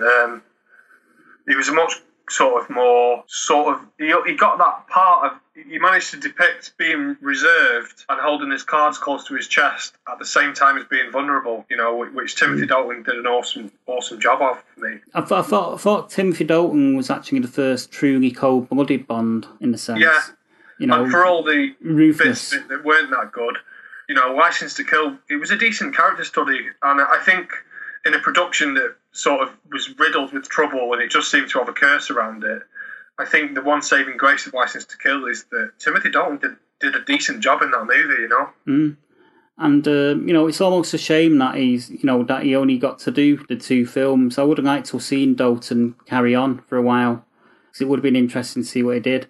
And it's a pity that the Living Daylights is the last film he did, and the Bond franchise. It is, yeah. It's a great East versus West story as well in a changing climate. And now we're on to the topic of GoldenEye and Pierce Brosnan's first film. I'll let you start, Ben, because I think you've got quite a lot to say about this one. I think it's an amazing film, first and foremost. As you quite rightly say, it's an important... the first Bond film for any actor when it's a new Bond is always important, I think. And on a personal note, was it 94 or 95? It came out in 95, I think. I think it was 95, yeah. Yeah, so I will have been like 12 or 13. So I'd watched the other Bond films and watched videos and stuff of others. My dad had showed me them, but and I did see Living Daylights at the cinema, but I was only like 7. So that was really the first Bond film I saw as and remember, and sort of like the build up and getting excited for it. I was old enough, I was 12 to fully remember it, but at the time it didn't mean much to me. But looking back now, I think it's sort of it was a very interesting premise in that the world had changed by then, and it was the last film that sort of managed to half exist as like the Cold War espionage between Russia and the West, but it couldn't just do it the way it was done because the world had changed, and it explored sort of some of the power vacuums, I guess, and stuff of yeah, that's what I was just going to say. You did explore the power vacuum that was left behind, because what was left behind was basically Sean Bean's Cossack character, and KGB. It kind of dissembled into sort of like mobster gangs in a sense, hasn't it? Hadn't it, really? It did, mate. Yeah, I think, it was interesting, an interesting way to look at it, and quite forward thinking in a lot of ways, because I guess for a spy franchise like that, I know The Living Daylights and stuff, not every single film was them versus the Russians, but that was really the whole premise of sort of what the Bond franchise started from, and Ian Fleming wrote it. And so once that ended in sort of early 1989, 1990, the Cold War sort of, as it was, came to an end. It was a bit of a challenge, I think, for Bond in some ways. And this showed that the franchise, it was probably really the very first franchise of the modern era, the very first Bond film of the modern era in the franchise, I would say, in some ways. Because all Roger Moore ones, right up until his last one, sort of, I don't know, they still half exist. The Cold War was still going on, and I know that neither of Timothy Dalton's particularly dealt with that. But it definitely, even though there was only 6 years between Living Daylights and GoldenEye, 89 to 95, it was a completely different feel, and it very much felt a film. It was that modern that the BMW Z3 that they had in it was only in test production, so that's why you didn't see a lot of guns on it and stuff like that. I don't know if you know that. Yeah, I did know that, yeah. I think another interesting thing about it is that the first of the original run of Bond movies, I'm talking Sean Connery, Roger Moore, that run, the first one to really actually kind of dip its toes into the Cold War, in a sense, was The Spy Who Loved Me, when he was up against that rival spy, and he ended up working with her. Now, if you remember, in that film, she had her M character that she was reporting up to, yeah? Now, if you remember, I remember that character actually carrying over into several of Roger Moore films, and we also seen him towards the end of Living Daylights, and I think we also seen him a little bit in A View to a Kill. The counterpart, basically the head of the head of the KGB. KGB, I guess, isn't it? Yeah. Yeah, but we kind of saw M's counterpart throughout the last few Roger Moore movies and both the Timothy Dalton movies, and it's kind of interesting how we didn't see him in GoldenEye, in a sense. Yeah, I think it's sort of. I guess like the KGB was no more by that point, was it really? So it was just, I guess there's something that's equivalent to it, but it just.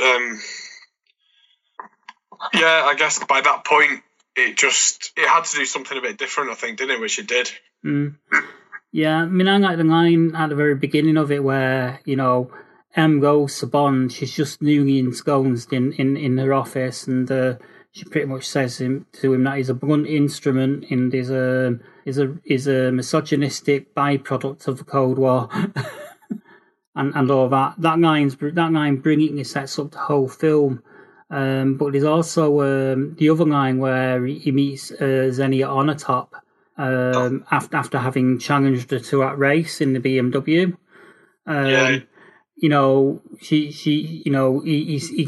He spots her accent, and and she counters to it, and he goes, "Oh, I used to drop in from time to time," when he sort of thing. So shot in and out, he says. I think it's shot in and out. Yeah, you shoot in and out. There was a lot of fun dialogue to his past adventures, and and past exploits in the Cold War, which were cleverly used. And also, it was the first time. I think it was the first film where we'd seen the villain start off life as kind of an MI6 agent before betraying MI6. Yeah, no, definitely. It was a very bold plot, I think, and for what it was, 1995, I'm not saying we didn't have any complex villains, but we didn't have anywhere near as many as we do now, and it really was a decent villain. I just want to expand a little bit on what you just said, because, obviously you could read that as a throwaway sort of double entendre or, a bit of a pun, but I think it's a really good point about you saying that. The two things, actually. First of all, I'm saying you're a relic of the Cold War, you're a misogynist dinosaur, and then Xenia Onatopp saying those things. It's very, very clever, because essentially what it's done is it's more or less a fourth wall breaking thing to say to the audience things are not going to be the same anymore. Mm-hmm. It is that was the very fact that we now had a woman as M. That broke the fourth wall immediately, and that kind of let us know right there and then that this was a modern Bond film. It did, yeah, and whereas we didn't get quite a sort of the same kind of Moneypenny as we did with Naomi Harris. Moneypenny's role had changed a little bit as well. It wasn't quite as she was a bit more forthright and stuff like that.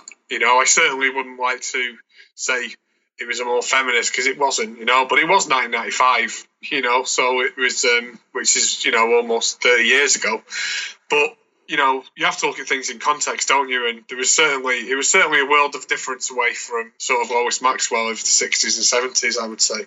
Yeah, the flirtation with Lois Maxwell was always... It was always sort of like intonating sort of thing, but not really going as far as I could have done. But I think part of that was because I think Lois Maxwell, she was actually older than Connery when she took on the role of Moneypenny. Yeah. So. Yeah, I mean, it was always, Bond could basically, she was always waiting for him and crying, and he could pick her up and put her down, but Samantha Bond Moneypenny wasn't like that, really, Yeah, but I actually loved the flirtation between her version of Moneypenny and Brosnan's Bond. I kind of liked how that relationship played out, and she actually pretty much said to him in the end that you can't pick me up and put me down. I'm not like all these other women you're going with, sort of thing. There is something. She implies that in one of the films later on down the line, I think. Definitely, mate, definitely, and it's yet another one of, Sean Bean not only dies once, but, Sean Bean, who's legendary for dying in roles, manages to die twice in that film. I know. That was actually an impressive feat. It's kind of funny, actually, because I was watching a film with Dominic the other week on... I've been streaming movies. You can stream movies and watch them with friends through various apps online and whatnot. Oh, right, like a share party. Yeah, I've been doing a bit of that. And we were watching The Martian, and Sean Bean was in that. And I actually said, this has got to be one of the first films I've seen Sean Bean in where he hasn't died. Yeah. Because he doesn't die in the end of that one. He retires and starts teaching golf. On that point, I think it's Pierce Brosnan. He gave us his introduction to basically what started me thinking about this was when he does finally actually kill him at the end, and he says, "For England, James," and he says, "No, for me." And you see like a real sort of bitterness and a real viciousness, and I think that's the first time you'd really seen that on. I think Pierce Brosnan started to explore the emotional side of the character more than, certainly more than Roger Moore and Sean Connery. Timothy Dalton had sort of tried to do that as much as possible, but, nothing quite like Daniel Craig. But again, sort of masculinity was viewed differently then and stuff like that. But he definitely started taking the character in a different direction, I think. And he started making him more of a three-dimensional character, And that went on throughout Pierce Brosnan's run, and it sort of started in GoldenEye, really. Yeah, but, to be honest, I wouldn't say it was any more or any less vicious than Connery. Connery was bloody vicious. I think it's basically with Connery. They couldn't really use the same amount of context as they could have used in GoldenEye. Yeah, no, I mean, that's true, mate, Because I personally I still think Connery is one of the viciousest Bonds we've ever had, next to Daniel Craig, to be honest. And Roger Moore's kind of a wimp, because I was never convinced when Roger Moore was playing it vicious. It didn't convince me. But GoldenEye's, definitely my favourite Pierce Brosnan movie. I think it's...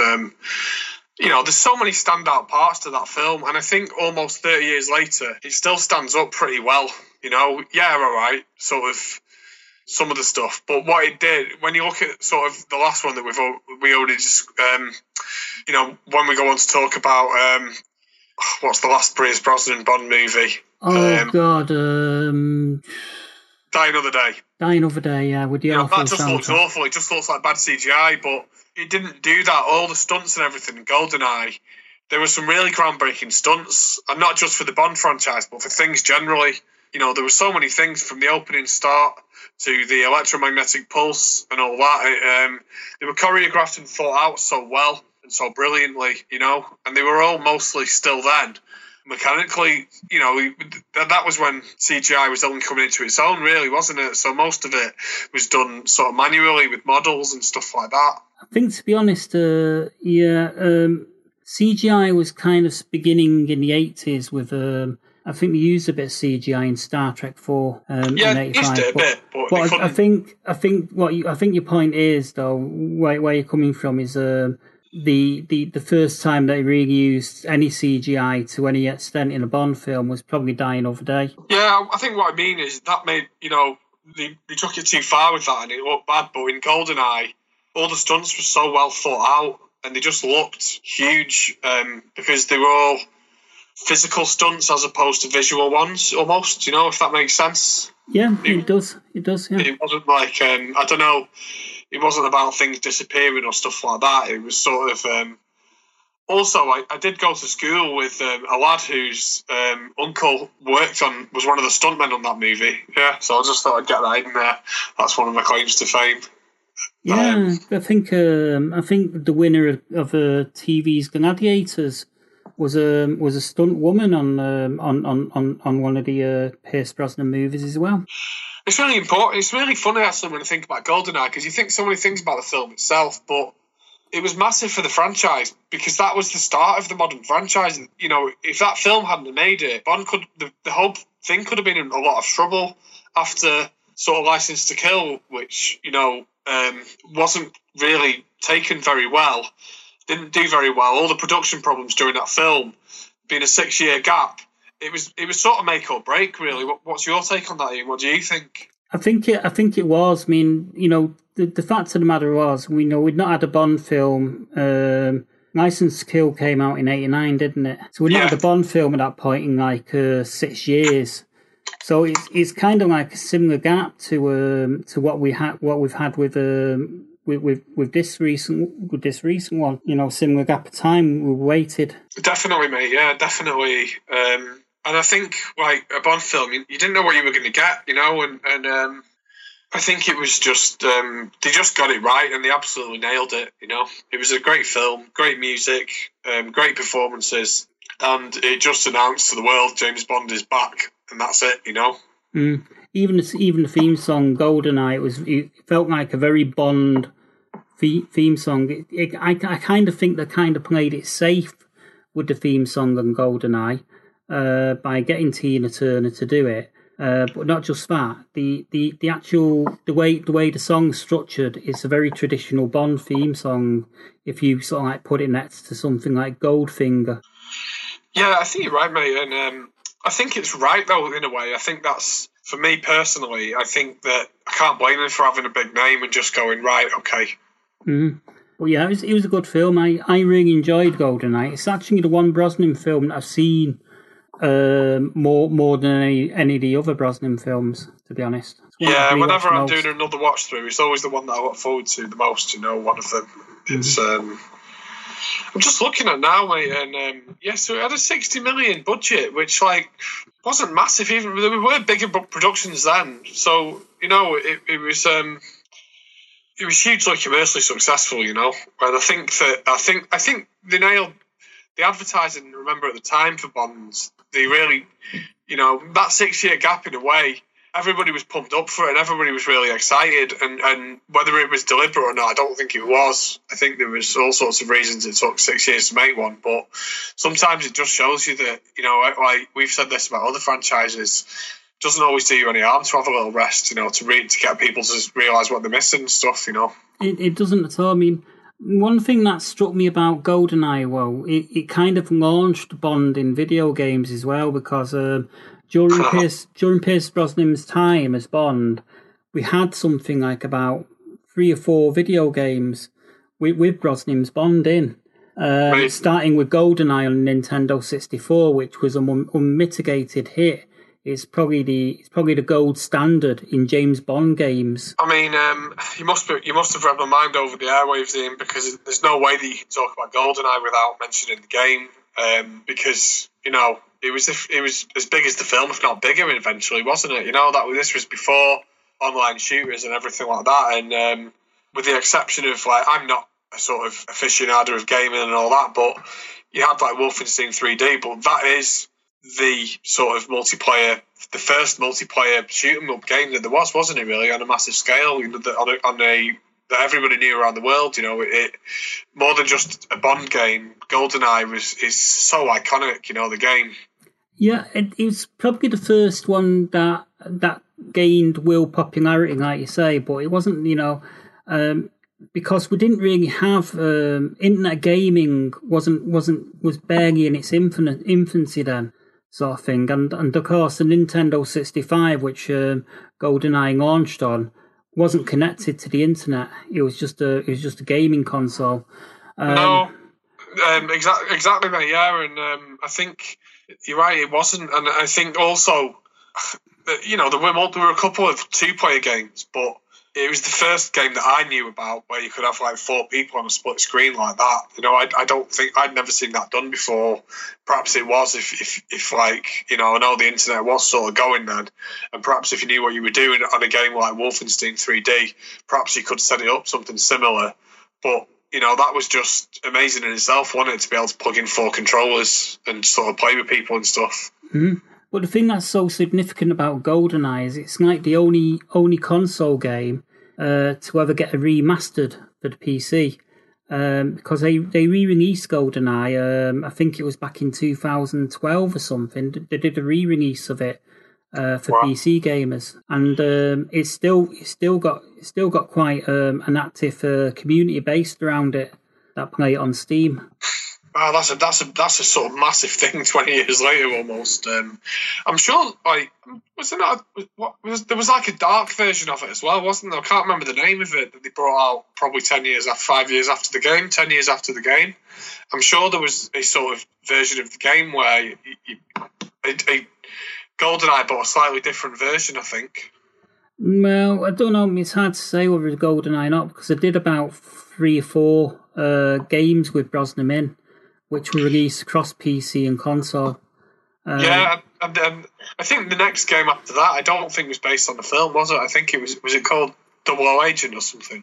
There's something like that. They actually did a couple with Brosnan's Bond in, although it wasn't voiced by Brosnan, it was voiced by another actor.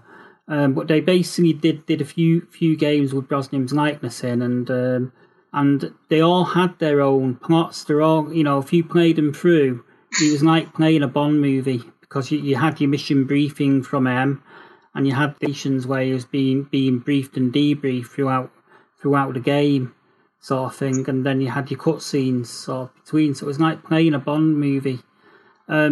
Whereas interestingly enough, they only ever did one game with Daniel Craig's Bond, which was basically sort of like a Casino Royale, and the second Bond movie he did kind of chopped together in sort of like a hybrid story of both those films. I briefly remember those as well. There was also, like, that preceded the 97 release of GoldenEye.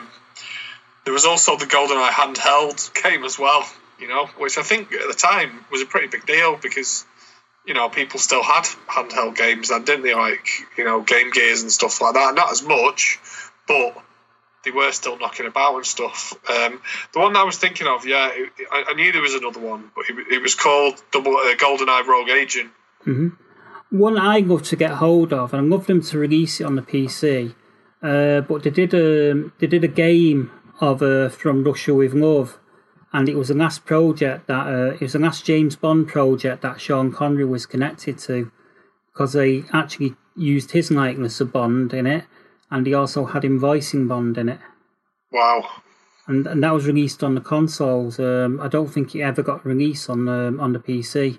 But I'd love to see a remaster of that on the PC, or released on modern console, because it had its flaws. At the time it was released, it kind of got lambasted, because they just they criticised it for basically being too James Bond, because it riffed on all the exploits of all the Bond movies, past and present, and they criticised the story and stuff like that, and some of the playability of it was a bit wonky. But for any Bond fan, it was a fun game. It was massive, mate. Yeah, I mean, if you think about it, like, you'll know yourself, Nintendo was Mario, Sega was Sonic, and that really changed the face of Nintendo. That's how big the game was. That was the reason that you bought a Nintendo 64, was mainly to play GoldenEye, wasn't it? Even more than the Mario game at that time. It just, like I say, because I was like 13, 14 by the time the game came out, a couple of years after the film. It was the thing to have. Do you know what I mean? There was only like, I didn't own it until a few years after, so I was old enough to sort of save up and buy it myself when I was maybe 17 or 18. But, you went to someone's house and played that, and it was just like the greatest thing ever, Yeah, you would have loved me when you was a kid. Because I actually had the Nintendo 64 and GoldenEye when it first came out, as a matter of fact. And do you know what the funny thing is? It's probably the least played with games console I ever owned, because the only game I ever played on it was GoldenEye. I had a couple of other games on it, but the game I played the most on it was GoldenEye. I mean, it's mad. Like, the more that I actually think about it, the more I look back, and more than just in terms of Bond, I think it changed. It's the first massive sort of film tie-in game that I can remember truly. And it changed. It paved the way for sort of various licensing things.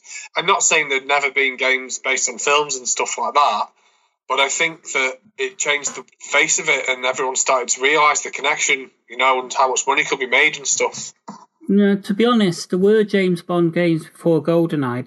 They did a game of I think it was a software company called Ocean. They did a game of The Living Daylights, which was awful because it was basically 8-bit stick figures, and it was like the old side scrolling shoot 'em up sort of thing. I remember playing a Michael Jackson Moonwalker game with that on the Sega, I think, or something. Yeah, well, it was that sort of thing, only the graphics were a bit shittier than Moonwalker because it was sort of like Ocean. It came out in '89. It was really in the dying twilight years of the home computer boom, where you had Spectrum and Commodore 64, and you had the Nintendo. The Nintendo had just sort of like come out at that time in the UK. Yeah. But funny enough, the Nintendo didn't seem to take off fully until sort of like early 90s. Yeah, I think it was. I think we were talking about this a while ago, weren't we? That basically back then, the order that it went with games was Japan got it first, and then America a couple of years later, and then the UK and Europe and stuff like that. Whereas now there isn't any waiting time. Everything's because of the internet and shipping and everything. When the new PlayStation comes out, it comes out everywhere worldwide at the same time, more or less. But back then, there was a sort of like as much as a 2-year gap between games in Japan and Europe and stuff. Yeah, the new PlayStation's been out for about a year. It's just that nobody can get hold of one. Because all the resellers are buying them up on eBay and selling them from huge wads of cash, because the supply of the chipset that goes into the console is kind of difficult to get hold of. It's a similar thing that's happening with graphics cards as well. There's huge profit potential on them because people are dying to get older graphics cards. But yeah, there was a way. Whereas I think now the PlayStation was released initially in Japan first. PlayStation 5. It was released in Japan about a month or two before it came to the UK. And I think at this point we should get on to the next Pierce Brosnan film. And I think this one's very, very underrated. And that's The World Is Not Enough. We've missed out Tomorrow Never Dies. No, because Tomorrow Never Dies came after The World Is Not Enough, didn't it? Oh no, Tomorrow Never Dies, yeah. That's the one I'm thinking about, yeah. The one with Jonathan Pryce in it? Yeah, the one with Henrietta Carver. I think it was a very, very, very current film. I think everybody knew that it was basically Robert Murdoch, wasn't it? Rupert Murdoch, yeah. Rupert Murdoch, sorry, not Robert Murdoch. Again, it it explored his character a lot more. You know, he wasn't sort of running around womanizing as much, and it basically it sort of portrayed him as the tragic sort of hero who can never have a relationship and be happy. And you know, Brosnan absolutely nailed that part of it. It isn't one of my favourites personally. No, I think the part of it's quite telling now, because if you think about it, we've had in recent years we've had the manipulation of things like Facebook with Cambridge Analytica sort of thing and stuff like that. It's very ahead of its time. And Tomorrow Never Dies. The plot line is about a media mogul who's trying to get control over all the media, so he can fit selections and do you know, have the world run in a way that he wants it to run, really. You definitely say that, like, you know, 24 years later, to have written a plot like that and made the film is pretty prescient, isn't it? It is, and it's sort of like, and I thought Jonathan Pryce was actually a pretty good thing, but now we're getting on to my second favourite Bond film after GoldenEye, after my second favourite Brosnan film, which is The World Is Not Enough. Yeah, I liked The World Is Not Enough more than I liked Tomorrow Never Dies at the time. Looking back, I think Tomorrow Never Dies is a very important film, but it was a proper Bond Save the World. It was just a classic, wasn't it? The World Is Not Enough. It is, and it's also the first Bond film where, you know, where the villains actually turns out to be the person that he's trying to save. As in, it's the woman. The woman's the real villain in that. Not, you know. Yeah, Sophia Marceau. Yeah, Sophia Marceau. Whereas sort of like the main guy that he's up against, played by Robert Carlyle, is more of like the lead henchman. Well, you think he's the main one, but you realise, don't you, halfway through it says that she turns him, basically. Yeah, it's really clever the way it's done, and the way that's all set up. And she puts in a fantastic performance. A very, very, very, you know, it's I like The World Is Not Enough, and also it's the last film that the legendary Desmond Llewellyn is in as well. Yep, and they also paved the way for that in because don't they introduce John Cleese in that one as Zed, as who's never sort of like Zed never they killed the character off after that because they hated it. Yeah, because he was insistent. Yeah, Zed was introduced in The World Is Not Enough, and then. He sort of tried to replace Q in Die Another Day. Yeah, they did use him in Die Another Day, but, you know... but, yeah, I mean, I remembered The World Is Not Enough. I remember the speedboat sequence at the beginning, which at the time was probably the longest opening sequence of a Bond film, pre-credits, I'd ever seen. It was a massively exciting... It was huge. It was an absolutely awesome pre-title sequence. I think one of the best ones, that definitely. It felt... along the Thames and that as well, because normally they're always in foreign countries, aren't they, the pre-title sequences in some exotic location. Well, this was like, no, the action's happening right here in London, you know. Well, it was just a brilliant sequence, you know, for the film, and I just thought, you know, the woman who was meant to be the victim turning out to be the real bad, you know, the real villain. And I just thought that was, you know, as I said before, it was really clever. It was really cleverly done. Absolutely, and it also ended. That was the final sequence. That was the final arc for Valentin Zukovsky, who was played by Robbie Coltrane in that film. He was, yeah. And he ends up saving his life in the end, doesn't he? Is the last thing that he does. Yeah, it's the last thing that he wanted to do as well. Yeah, and that's because Goldie's his nephew, isn't he? And Goldie's a bit of a wrong'un. Yeah. And then after The World Is Not Enough, we get Die Another Day, which is a cheese fest. It's just such a shame because Pierce Brosnan was awesome and that, and it had an invisible car, which is just too far for James Bond. Yeah, I mean, also had Madonna in it. You know, she got a great bit of a role in it because she did the soundtrack, which for me to this day is probably one of the worst on the soundtracks ever. Next to the one for Conquering I mean, I'm not a big fan of Madonna per se. Don't really like her. I'm not going to lie about it, but she just didn't earn a place in that film. You know, it was just a... It just felt like... I don't know... Die Another Day, it just felt like they tried to push every single boundary too far at once. You know, and it felt like, as long as we make it all about unbelievable technology, it'll be all right, and that was at the expense of the plot. It's also the CGI was, they overdid the CGI. Because they tried to do too many things they weren't ready to do. Yeah, they overdid everything in that film. I mean, I like bits of it. I mean, I love the bits in the Ice Palace. I like the character of Jinx. I would have liked to have seen her again. That was Halle Berry, by the way, the second connection to the X-Men sort of thing. But I like Jinx's character, and although I felt it kind of they did emulate the Ursula Andress coming out of the sea with the Jinx character in Die Another Day. Well, it was the 40th anniversary, wasn't it, as well? So I just felt that it was a bit of a shame that that's the one that Brosnan ended on his run on. But saying that, there is some really, really awesome bits of exploration of his character in that film, even though the plot's largely terrible. Basically, M cuts the strings, doesn't he? And, he has PTSD in that and everything. Yep. So in that sense, there are some good bits of it. It's just, it's too much to have someone who is basically someone else underneath with fake skin and invisible cars at the same time. And there's this ridiculous scene where I think James Bond is surfing like a wave that's as big as the Earth.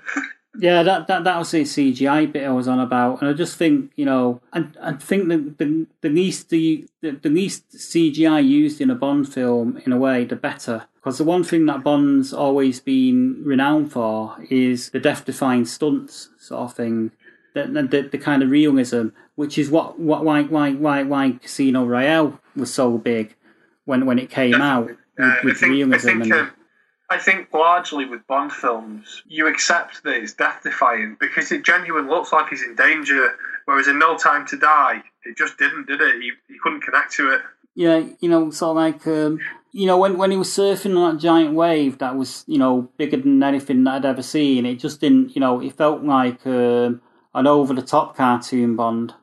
It just felt like pure fantasy, which is not what James Bond is, But then again, to play devil's advocate, without that film, would they have decided to basically sort of like do a reboot, reset the franchise with maybe they had to take it to its furthest logical conclusion, and that's what it took. I also think that Die Another Day, though, it at that point in the franchise, it was having to compete with like Mission Impossible and stuff like that, and there was all these films that were starting to come out, and Spy-Fi was like branching out.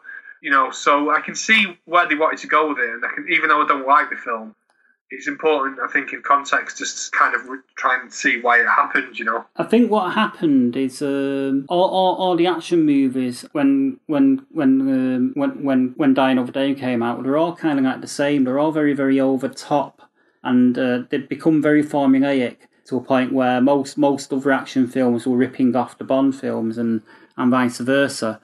I think you're right. And then what happened is the Bourne movies came out, where it was more grounded, realistic action sort of thing, and that is basically where Casino Royale and the Craig Bond gets all the action sequences from.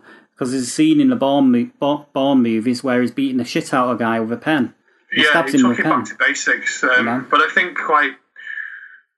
Just before we put it to bed, the world is not dying on the day. I think basically they said, right, do you know what? If you're going to make unbelievable spy-fi type stuff, we'll do it bigger and we'll do it better. And that's why that film did what it did. And then, like you say, the realism of Bourne, that film, the Bourne films, they researched and they asked people what it was actually like to fight in the field without having a laser watch and without having a flick knife in your shoe and all these things. It took it to a visceral level. Also, the Bourne films are based on the books by Robert Ludlum, and in the books is very much sort of like same sort of thing, this same sort of visceral action and brutality in the fight sort of thing. I think it sort of like it made them look at it and it made them go, right, do you know what? Who is this character and what is he all about?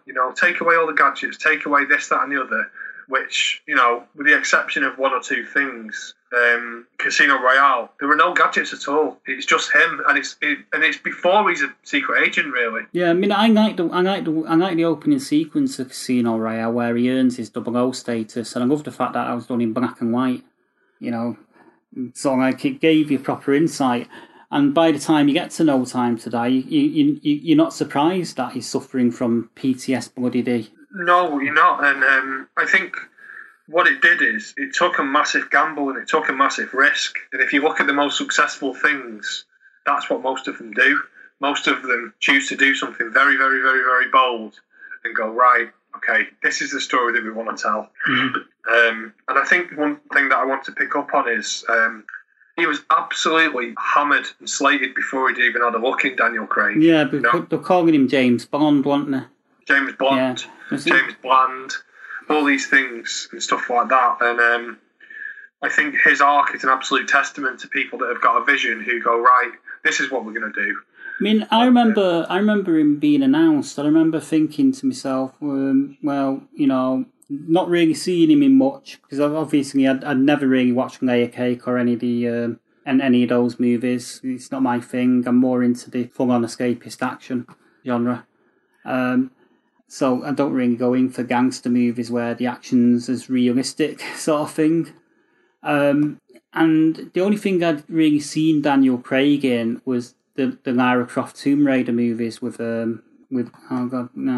Angelina Jolie. And he wasn't particularly great in them, but then again, they weren't particularly great movies. So I just sort of stance, oh well, I've not really seen him in much. We'll see how it works out, sort of thing. He might turn out to be really good, he might turn out to be really crap.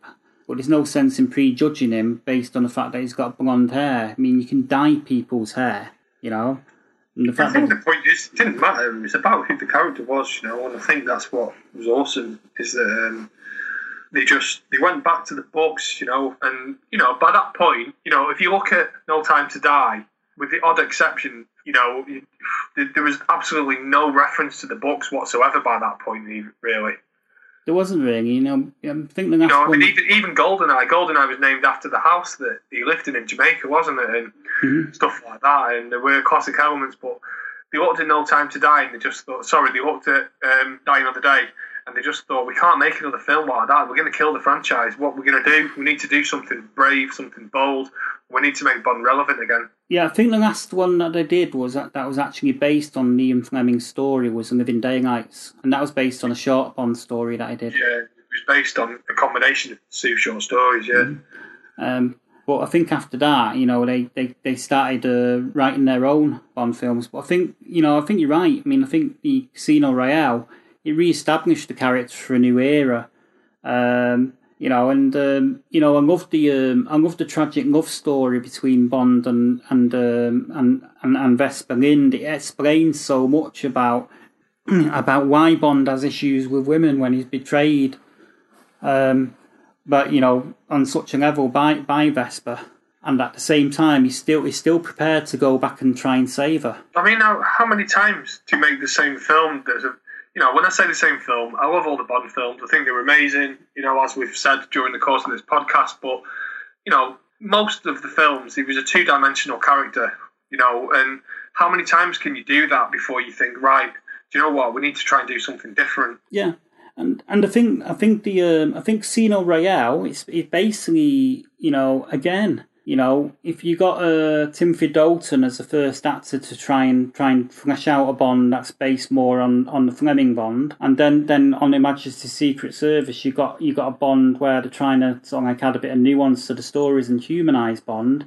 You know, you could say that those two films there, you know, on Her Majesty's Secret Service and Living Daylights, in a sense, kind of did a bit to try and pave the way for the Bond we see in Casino Royale. Absolutely. I mean, all of Daniel Craig's arc is pretty much based on is pretty much all based off that Bond in George Lazenby's On Her Majesty's Secret Service. And I think in 2006, the writers and, you know, Barbara Broccoli, all those people will have thought, right, in 1969, you weren't ready for that, but now you are, so now we're going to do it properly. And then we've got Quantum of Solace, which was, you know, I don't know. I mean, I think if they could have gotten away with making Casino Royale and Quantum of Solace back to back and just releasing them as one film, it probably would have worked out a bit better. But I think also it was riddled with production problems again. Yeah. It's the only weak link in the Daniel Craig arc, and it still did an important job, but a lot of it was like they used quite a lot of experimental cinematography in that film, and that's what sort of part of the problem of the film was itself. But it unfortunately, after such an amazing film of Casino Royale, it just didn't. I can't know. It's difficult to say. There isn't one problem with that film. It just, I don't know. It just. I mean, the plot itself was a little bit. It didn't seem big enough. The villain, I don't think. Yeah, I think basically Quantum of Solace was basically a revenge film. You know, it was basically Bond wanting to get revenge for the guy that killed Vesper at the end of the day.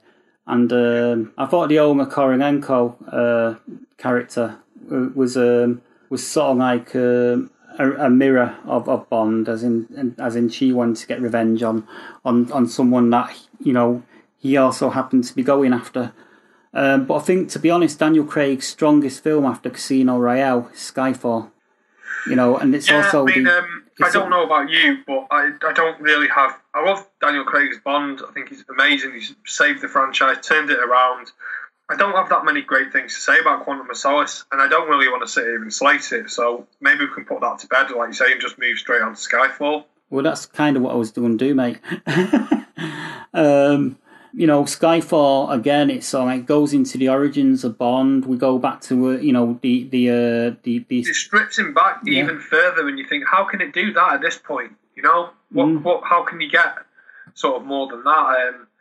But Skyfall's a very, very, very clever film because it starts to expose the establishment for what they are, and Bond starts to see that and starts to realise that it isn't simple, and it isn't just like for Queen and Country all the time, and I'll do this. You start to realise that, you know, I can't remember the main villain in Skyfall, or Javier Bardem's character. He was betrayed by them, you know, he was let down by them, and you could argue that started with Sean Bean's character, like you said. Mm-hmm. But it started to give us sort of nuanced baddies, and and then, you know, when he went back to his house where he was from, you know, he's basically fighting with his fist and with a knife. I know. You know? I know, it's crazy. It just stripped the character and took him right back. But it also sort of managed to have this really big, important plot in the background as well. Mm. And it also, you know, it brought back the DB5 from Casino Royale. Because if you remember, he won the DB5 in Casino Royale from the guy in the card game. And then after he won it, and he'd driven that woman round the block to his hotel room, and that, we never seen hide nor hair of the DB5 again until Skyfall. But yeah, it's sort of like it was also the death of Judi Dench's M. You could argue that Judi Dench's M was sort of like a rebooted version of the Judi Dench M that was in the Pierce Brosnan movies, as in it wasn't the same character. It was slightly possibly different. Yeah, I never really gave it too much thought, to be honest, but quite possibly, yeah, it could be. Because she had a slightly different approach. She was more of a frustrated mother in the Daniel Craig era, I think, because she was a bit frustrated. You know, she was kind of a mother figure, I think, to Daniel Craig's Bond. I mean, that's what the M was always meant to stand for, wasn't it? Really, you know, regardless of whether it's a man or a woman, whoever it was. And well, actually, in the Avengers, in the TV series Avengers, they actually call M Mother. It's basically a character that heads up the entire organisation that I work for, called Mother. So, you know, it took. There were elements of that suggested with Pierce Brosnan and Judi Dench, but it really, really, really, their relationship is such a massive reason as to why that film works, you know. But what I loved about the Craig relationship with her was when he was hacking into her computer to get the information. He's going, how does he do this? And the scene where he breaks into her apartment. And she basically says to him, you know, don't you ever break into my apartment ever again. It's sort of like she's setting the boundaries. I think what the whole thing about the Emma incarnation of Judi Dench's Emma incarnation and Daniel Craig's Bond incarnation, it gave us all that tension, and it gave us these characters who were bouncing off each other. And underneath it all is that both of them are really reluctant to believe that they're absolutely similar, and that's why it works so well. And that's what's really going on for me in those two character dynamics, is they're rubbing off. It's, you know, the similarities that they have are why they're clashing heads so much, and they both understand that, but they never really say it. Yeah, and it's kind of, you know, that's what makes it even more heartbreaking when M dies at the end of Skyfall as well. Definitely, and also, you know, all the subtones underneath it are that Bond is an orphan and his parents did die when he was younger, and that's the closest thing that he's ever had to a parent, you know? Yeah, more than likely, you know, the fact that he's in the establishment is sort of like he's, you know, maybe the hierarchy is sort of like kind of what a parent, you know, what Bond envisages as what a parent would be. Because I think in the mythology, his parents die when he's very young. I think it's in a climbing accident from the top of my head.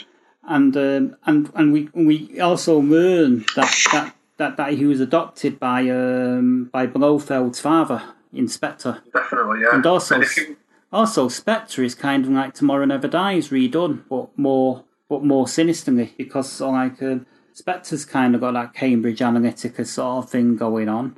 As in, he's looking to take over the entire surveillance systems around the world. If you remember, in Spectre. Spectre's amazing for that. Yeah, Spectre's like the plot behind it and what's going on and the commentary on society. It's a seriously impressive film, Spectre, because it has to do so many things. It basically has to say, right, okay, this is what these films have been leading up to. We're going to introduce you to Blofeld here, but we're also going to make a massive commentary, like the biggest one of the Daniel Craig era, about what the current world state is of spying and what spying means and compared to what it used to mean. I mean, it's quite frightening, Spectre, and again, you know, the same sort of thing in No Time to Die. You know, it's kind of like a nanite. It's kind of like a human-made virus that Safin is trying to get out into the population. Again, there's so many amazing undertones with all these things, and again, Safin is another example of what they're saying is, you know, it's a dirty industry, and the things that the British establishment have done. I can't remember the name of the operation in No Time to Die now, what it's called. Hercules, was it, or something? Yeah, something like that. And it was something that Emmett commissioned. Yeah, basically. It's not Hercules, but anyway, it doesn't matter. Anyway, so basically what it's saying is that somebody like Blofeld knows about those dirty secrets and uses them against them, you know, and it makes everything much more complicated, and it's just moving away from that archetypal hero and villain clean-cut case. Yeah, it sort of like adds to the complexities and nuances that were missing from the from the original Bond era running. And I think the original Bond era, you know, to repeat myself from earlier, people didn't want that. People wanted we're the goodies and the Russians are the baddies. That's what they needed at the time. That's what they wanted. And I think I think this is where the problem lies, because No Time to Die, although it's been universally applauded and it's done well financially and the critics love it and stuff like that. There's still that very vocal sector of the Bond in the Bond fandom that still wants the simplified escapism of a good guy versus bad guy sort of thing. I think it's because you've got the last part, you've got like the last of a certain generation, and you know, I think that we all kid ourselves that the good old days, but in reality, they weren't the good old days. The 1970s, which was the golden era for Bond, were the grimmest decade that there was in the last century in some ways, outside of World War II, stuff like that. And you know, compared to like, if you look at the 50s, the 60s, the 70s, and the 80s, and the 90s, the 70s is the one where everybody was saying that's when everything was amazing. And globally, it wasn't like that at all. It wasn't. I mean, to be honest, I remember growing up in the 70s and 80s, and every time I seen a Bond film and stuff like that, it was pure escapism, basically because I'd never been outside of the country, and yet I seen this secret agent travelling to all these exotic locations and sleeping with all these beautiful women and driving around all these exotic cars. I think that, like, you know, the likes of The Spy Who Loved Me and Moonraker in 1977 and 1979, it's quite incredible that in this country, which is like James Bond as a British icon, the winter of discontent, all the strikes, all the political violence, all that stuff was going on. And I think people didn't want to look at what was going on and commentate on it because it was too depressing at the time. Yeah, well, it's quite depressing now, really. You know, given what's going on with Brexit and stuff like that. I mean, I can't even watch the news anymore for more than sort of maybe a couple of days on a trot. It's just sort of like I don't know. I mean, I'd rather exist in a world of secret agents where things are a lot simpler. So I can see the point of the people that are railing against.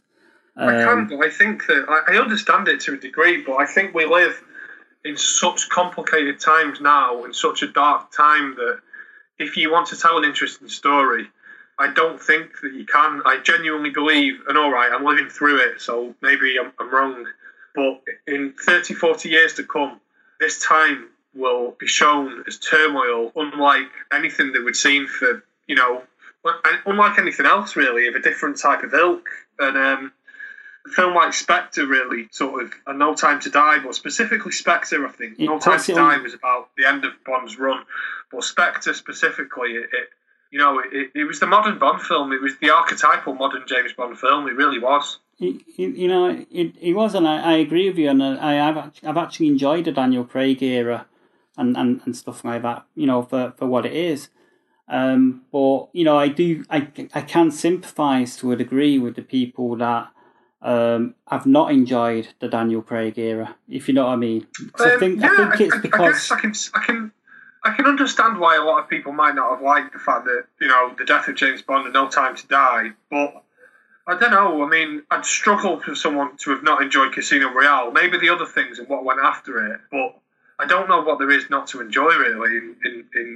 For me, Casino Royale is the strongest one out of all of those films, and that one, it had the benefit of, it was allowed to just be a complete and total character study, really, it didn't have to focus on the plot too much because all it was doing was setting up an arc. So, which begs the question, which is probably the best way to conclude this show, is what next? Will we see these characters of M and Moneypenny and Hugh played by the same actors again, and the new Bond come in, and we just sort of completely ignore Casino Royale and Daniel Craig films and just look at that as an alternate Bond universe? I mean, they're all alternate Bond universes, that's what's really weird, is that all of a sudden everybody's like, oh my god, you've killed something that's a 30-film arc. And it isn't, they're just those films, it doesn't work like that. We all know it's a fictional character, and all this is the same way as sometimes Superman or Batman dies in the comics. For me, you just make another James Bond film and get on with it, and you don't worry about any of it. You don't have to. I think that is the point, is that what we've got, that I wrote in sort of my piece about it, is this 5-film arc is basically a cradle-to-grave character study of what James Bond is and who he is, and there's endless material to rediscover, so I don't think you have to overthink it. I just think that maybe make a film about when he was first a spy, when he was younger, but I don't think it's as big an issue as people are making out, personally, but you might think differently, I don't know. I kind of think the original Bond films right through to the last one that Brosnan did, it was kind of like assumed that it was the same Bond all the way through, sort of thing, in the sense that it was never actually set up and it was never actually said that this is a different agent, sort of thing. You kind of assumed it was the same one. But by the same time, I kind of made that leap a while ago that it was a different agent, that James Bond was just as much a code name as 007. I mean, here's one for you. The next Bond movie, the way they've set it up, you could very easily call the film 007, and make a film called 007, and Lashana Lynch could be in it as 007. Yep. But they're not going to do that. Well, I don't know. No, Barbara Broccoli's already stated that they're not going to do that. She's already stated that Bond is a man. He's a literary character. He's a man. He's always been a man, and he will always be played by a man. I didn't say that she would play James Bond. I said the film could be called 007. Yeah, I know, but I don't think they will do that. I think to be honest, Barbara Broccoli hasn't said that isn't going to happen. Well, she's not said that it's not going to happen, but Otherwise, I think it's a bit. Otherwise, why was that character in it? I think if that's the only representation that a black woman's going to get, and it's sort of like a token in Daniel Craig's last film, it's almost like, I don't mind the fact that he didn't know a lot about that character in No Time to Die, but I do think that if that character's being put there, it has to be more than sort of just for a plot device, Yeah, but she's not 007 anymore, isn't she? She gave it back over to Craig in the film. But then, for me, the main point was, the most important thing he said was that it's just a number. It doesn't matter, But I do think we will see a male James Bond figure again, because after the film, it said James Bond will return. It said those immortal words, which are really, really, really, really crucial. I mean, I'm not against there being a spin-off with Lashana Lynch. I think it'd be really good to have a spin-off. I mean, I'm not saying I think that is the way this should go. Definitely, I'm just saying that. I think the big thing we need to talk about, though, is that, what's really huge is that that's the last film that MGM will make, as Bond. Now Amazon own the rights, Amazon Production Studios. I mean, and that. So I honestly, I don't, it sounds unthinkable to say it, but it might be the end of it as a cinematic franchise, Might get a TV franchise. Which I kind of think if that is what's going to happen, that's why they had to kill him off on screen on the cinema to say things are changing. Because can you think of any other franchise that is purely cinematic these days? Really? Well, I mean, I guess you've got like Fast and Furious, maybe that Mission Impossible, but I think could be a possibility. I mean, we could end up with a TV series with Lashana Lynch called 007, which carries on from where the No Time to Die left off. Could have that, or we could have a one-off movie. We could have a young James Bond, an adventure of a young James Bond, which now would have to be sort of like set in the 1970s or 80s, where Bond's a young man.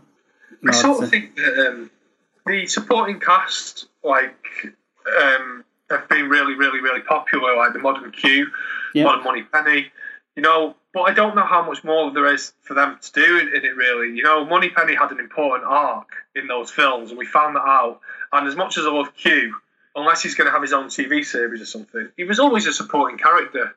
So I don't think it's necessarily hugely significant whether or not those actors are in the film next in the same role or not. But that's just me, I mean, I'd like to see them again, because I think that I would but I think it'd be. I love them. I don't think it's make or break for me personally. Yeah, I mean, the difficulty is we had the same with the original run. We had Desmond Llewellyn play Q for near enough 40 years. Yeah, and by that That is absolutely bloody brilliant. The fact that he was still playing M when he was sort of like in his 90s. I think he died at 90 or something. I think the last one he did, he was in the late 80s. In his late 80s, sorry. But in that time that he'd played M, we'd seen several different actors play Bond and play M. Yeah, I think you reminded me of something that I wanted to mention about No Time to Die. I just really loved that little nod on the wall where you saw a picture of Bernard Lee and you saw a picture of Judi Dench as the former ones. That just those little nods and that little tribute, I think, was a really touching little thing. It was, yeah. But it's just sort of like I don't think we're living in an era now anymore where you can have the same actor play a character in a movie franchise for 40 years. I think Desmond Llewellyn was kind of like an exception to the rule, And, to be honest, he was probably most well known for his connection to the Bond movies than he was for anything else that he'd done in his life. I think probably more so than even the James Bond actors, He's the only one that had outlived them all. And he was, by the time it got into the 1980s and 90s, he'd become somewhat of a national treasure. I think we've covered all the Bond films, and I think we've actually run out of time to die. I think we have, mate. Yeah, I think personally, if you ask me, to wrap it up, my last thoughts are that I think that the franchise is in a really, really, really fantastic place, and I think that someone who we really should mention is Barbara Broccoli, because I think that her passion for that character, as such an icon of world cinema, it's just been sensational, and especially the job that she's done in ensuring a massive personal cost that No Time to Die got a cinematic release. She's really, really a custodian of a beloved character, and I think that she really deserves a lot of credit for that. Yeah, no, I think it's also a credit to to how good because obviously Cubby Broccoli, her father. He loved the Bond franchise, and I think she's kind of a credit to him for having sort of continued to be the custodian of the films when she could have easily just gone off and done her own thing. I think she would. You get the impression she would happily stake all of her personal money to make sure the franchise was what she cares about it. She loves it. It's her life.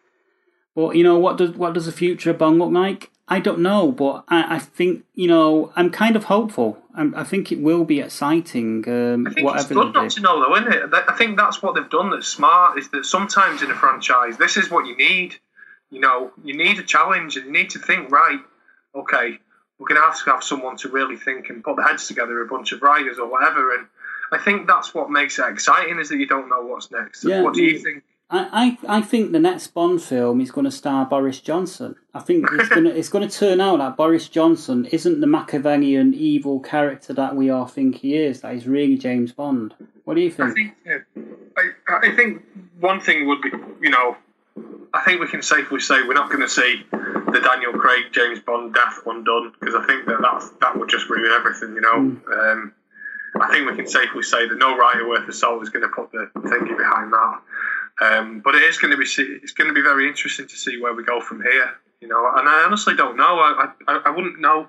I don't know. I don't have any thoughts on what I actually think will happen next, other than I wouldn't be surprised if we do see a TV series at some point, which I don't know what I think about. I don't know. It depends on how well it's done. I mean, they did pretty good things with the Indiana Jones Chronicles back in the 90s. I guess so, but for me, Bond's a cinematic franchise, and anything other than that, I don't know if I can get behind, and I know that's pretty... I'm not saying I won't watch it, or I won't be able to judge it on its own merit, but I think it will be sad to see anything other than James Bond on the big screen, because he's the ultimate screen legend, Because they could do both. That's it. They may well do that.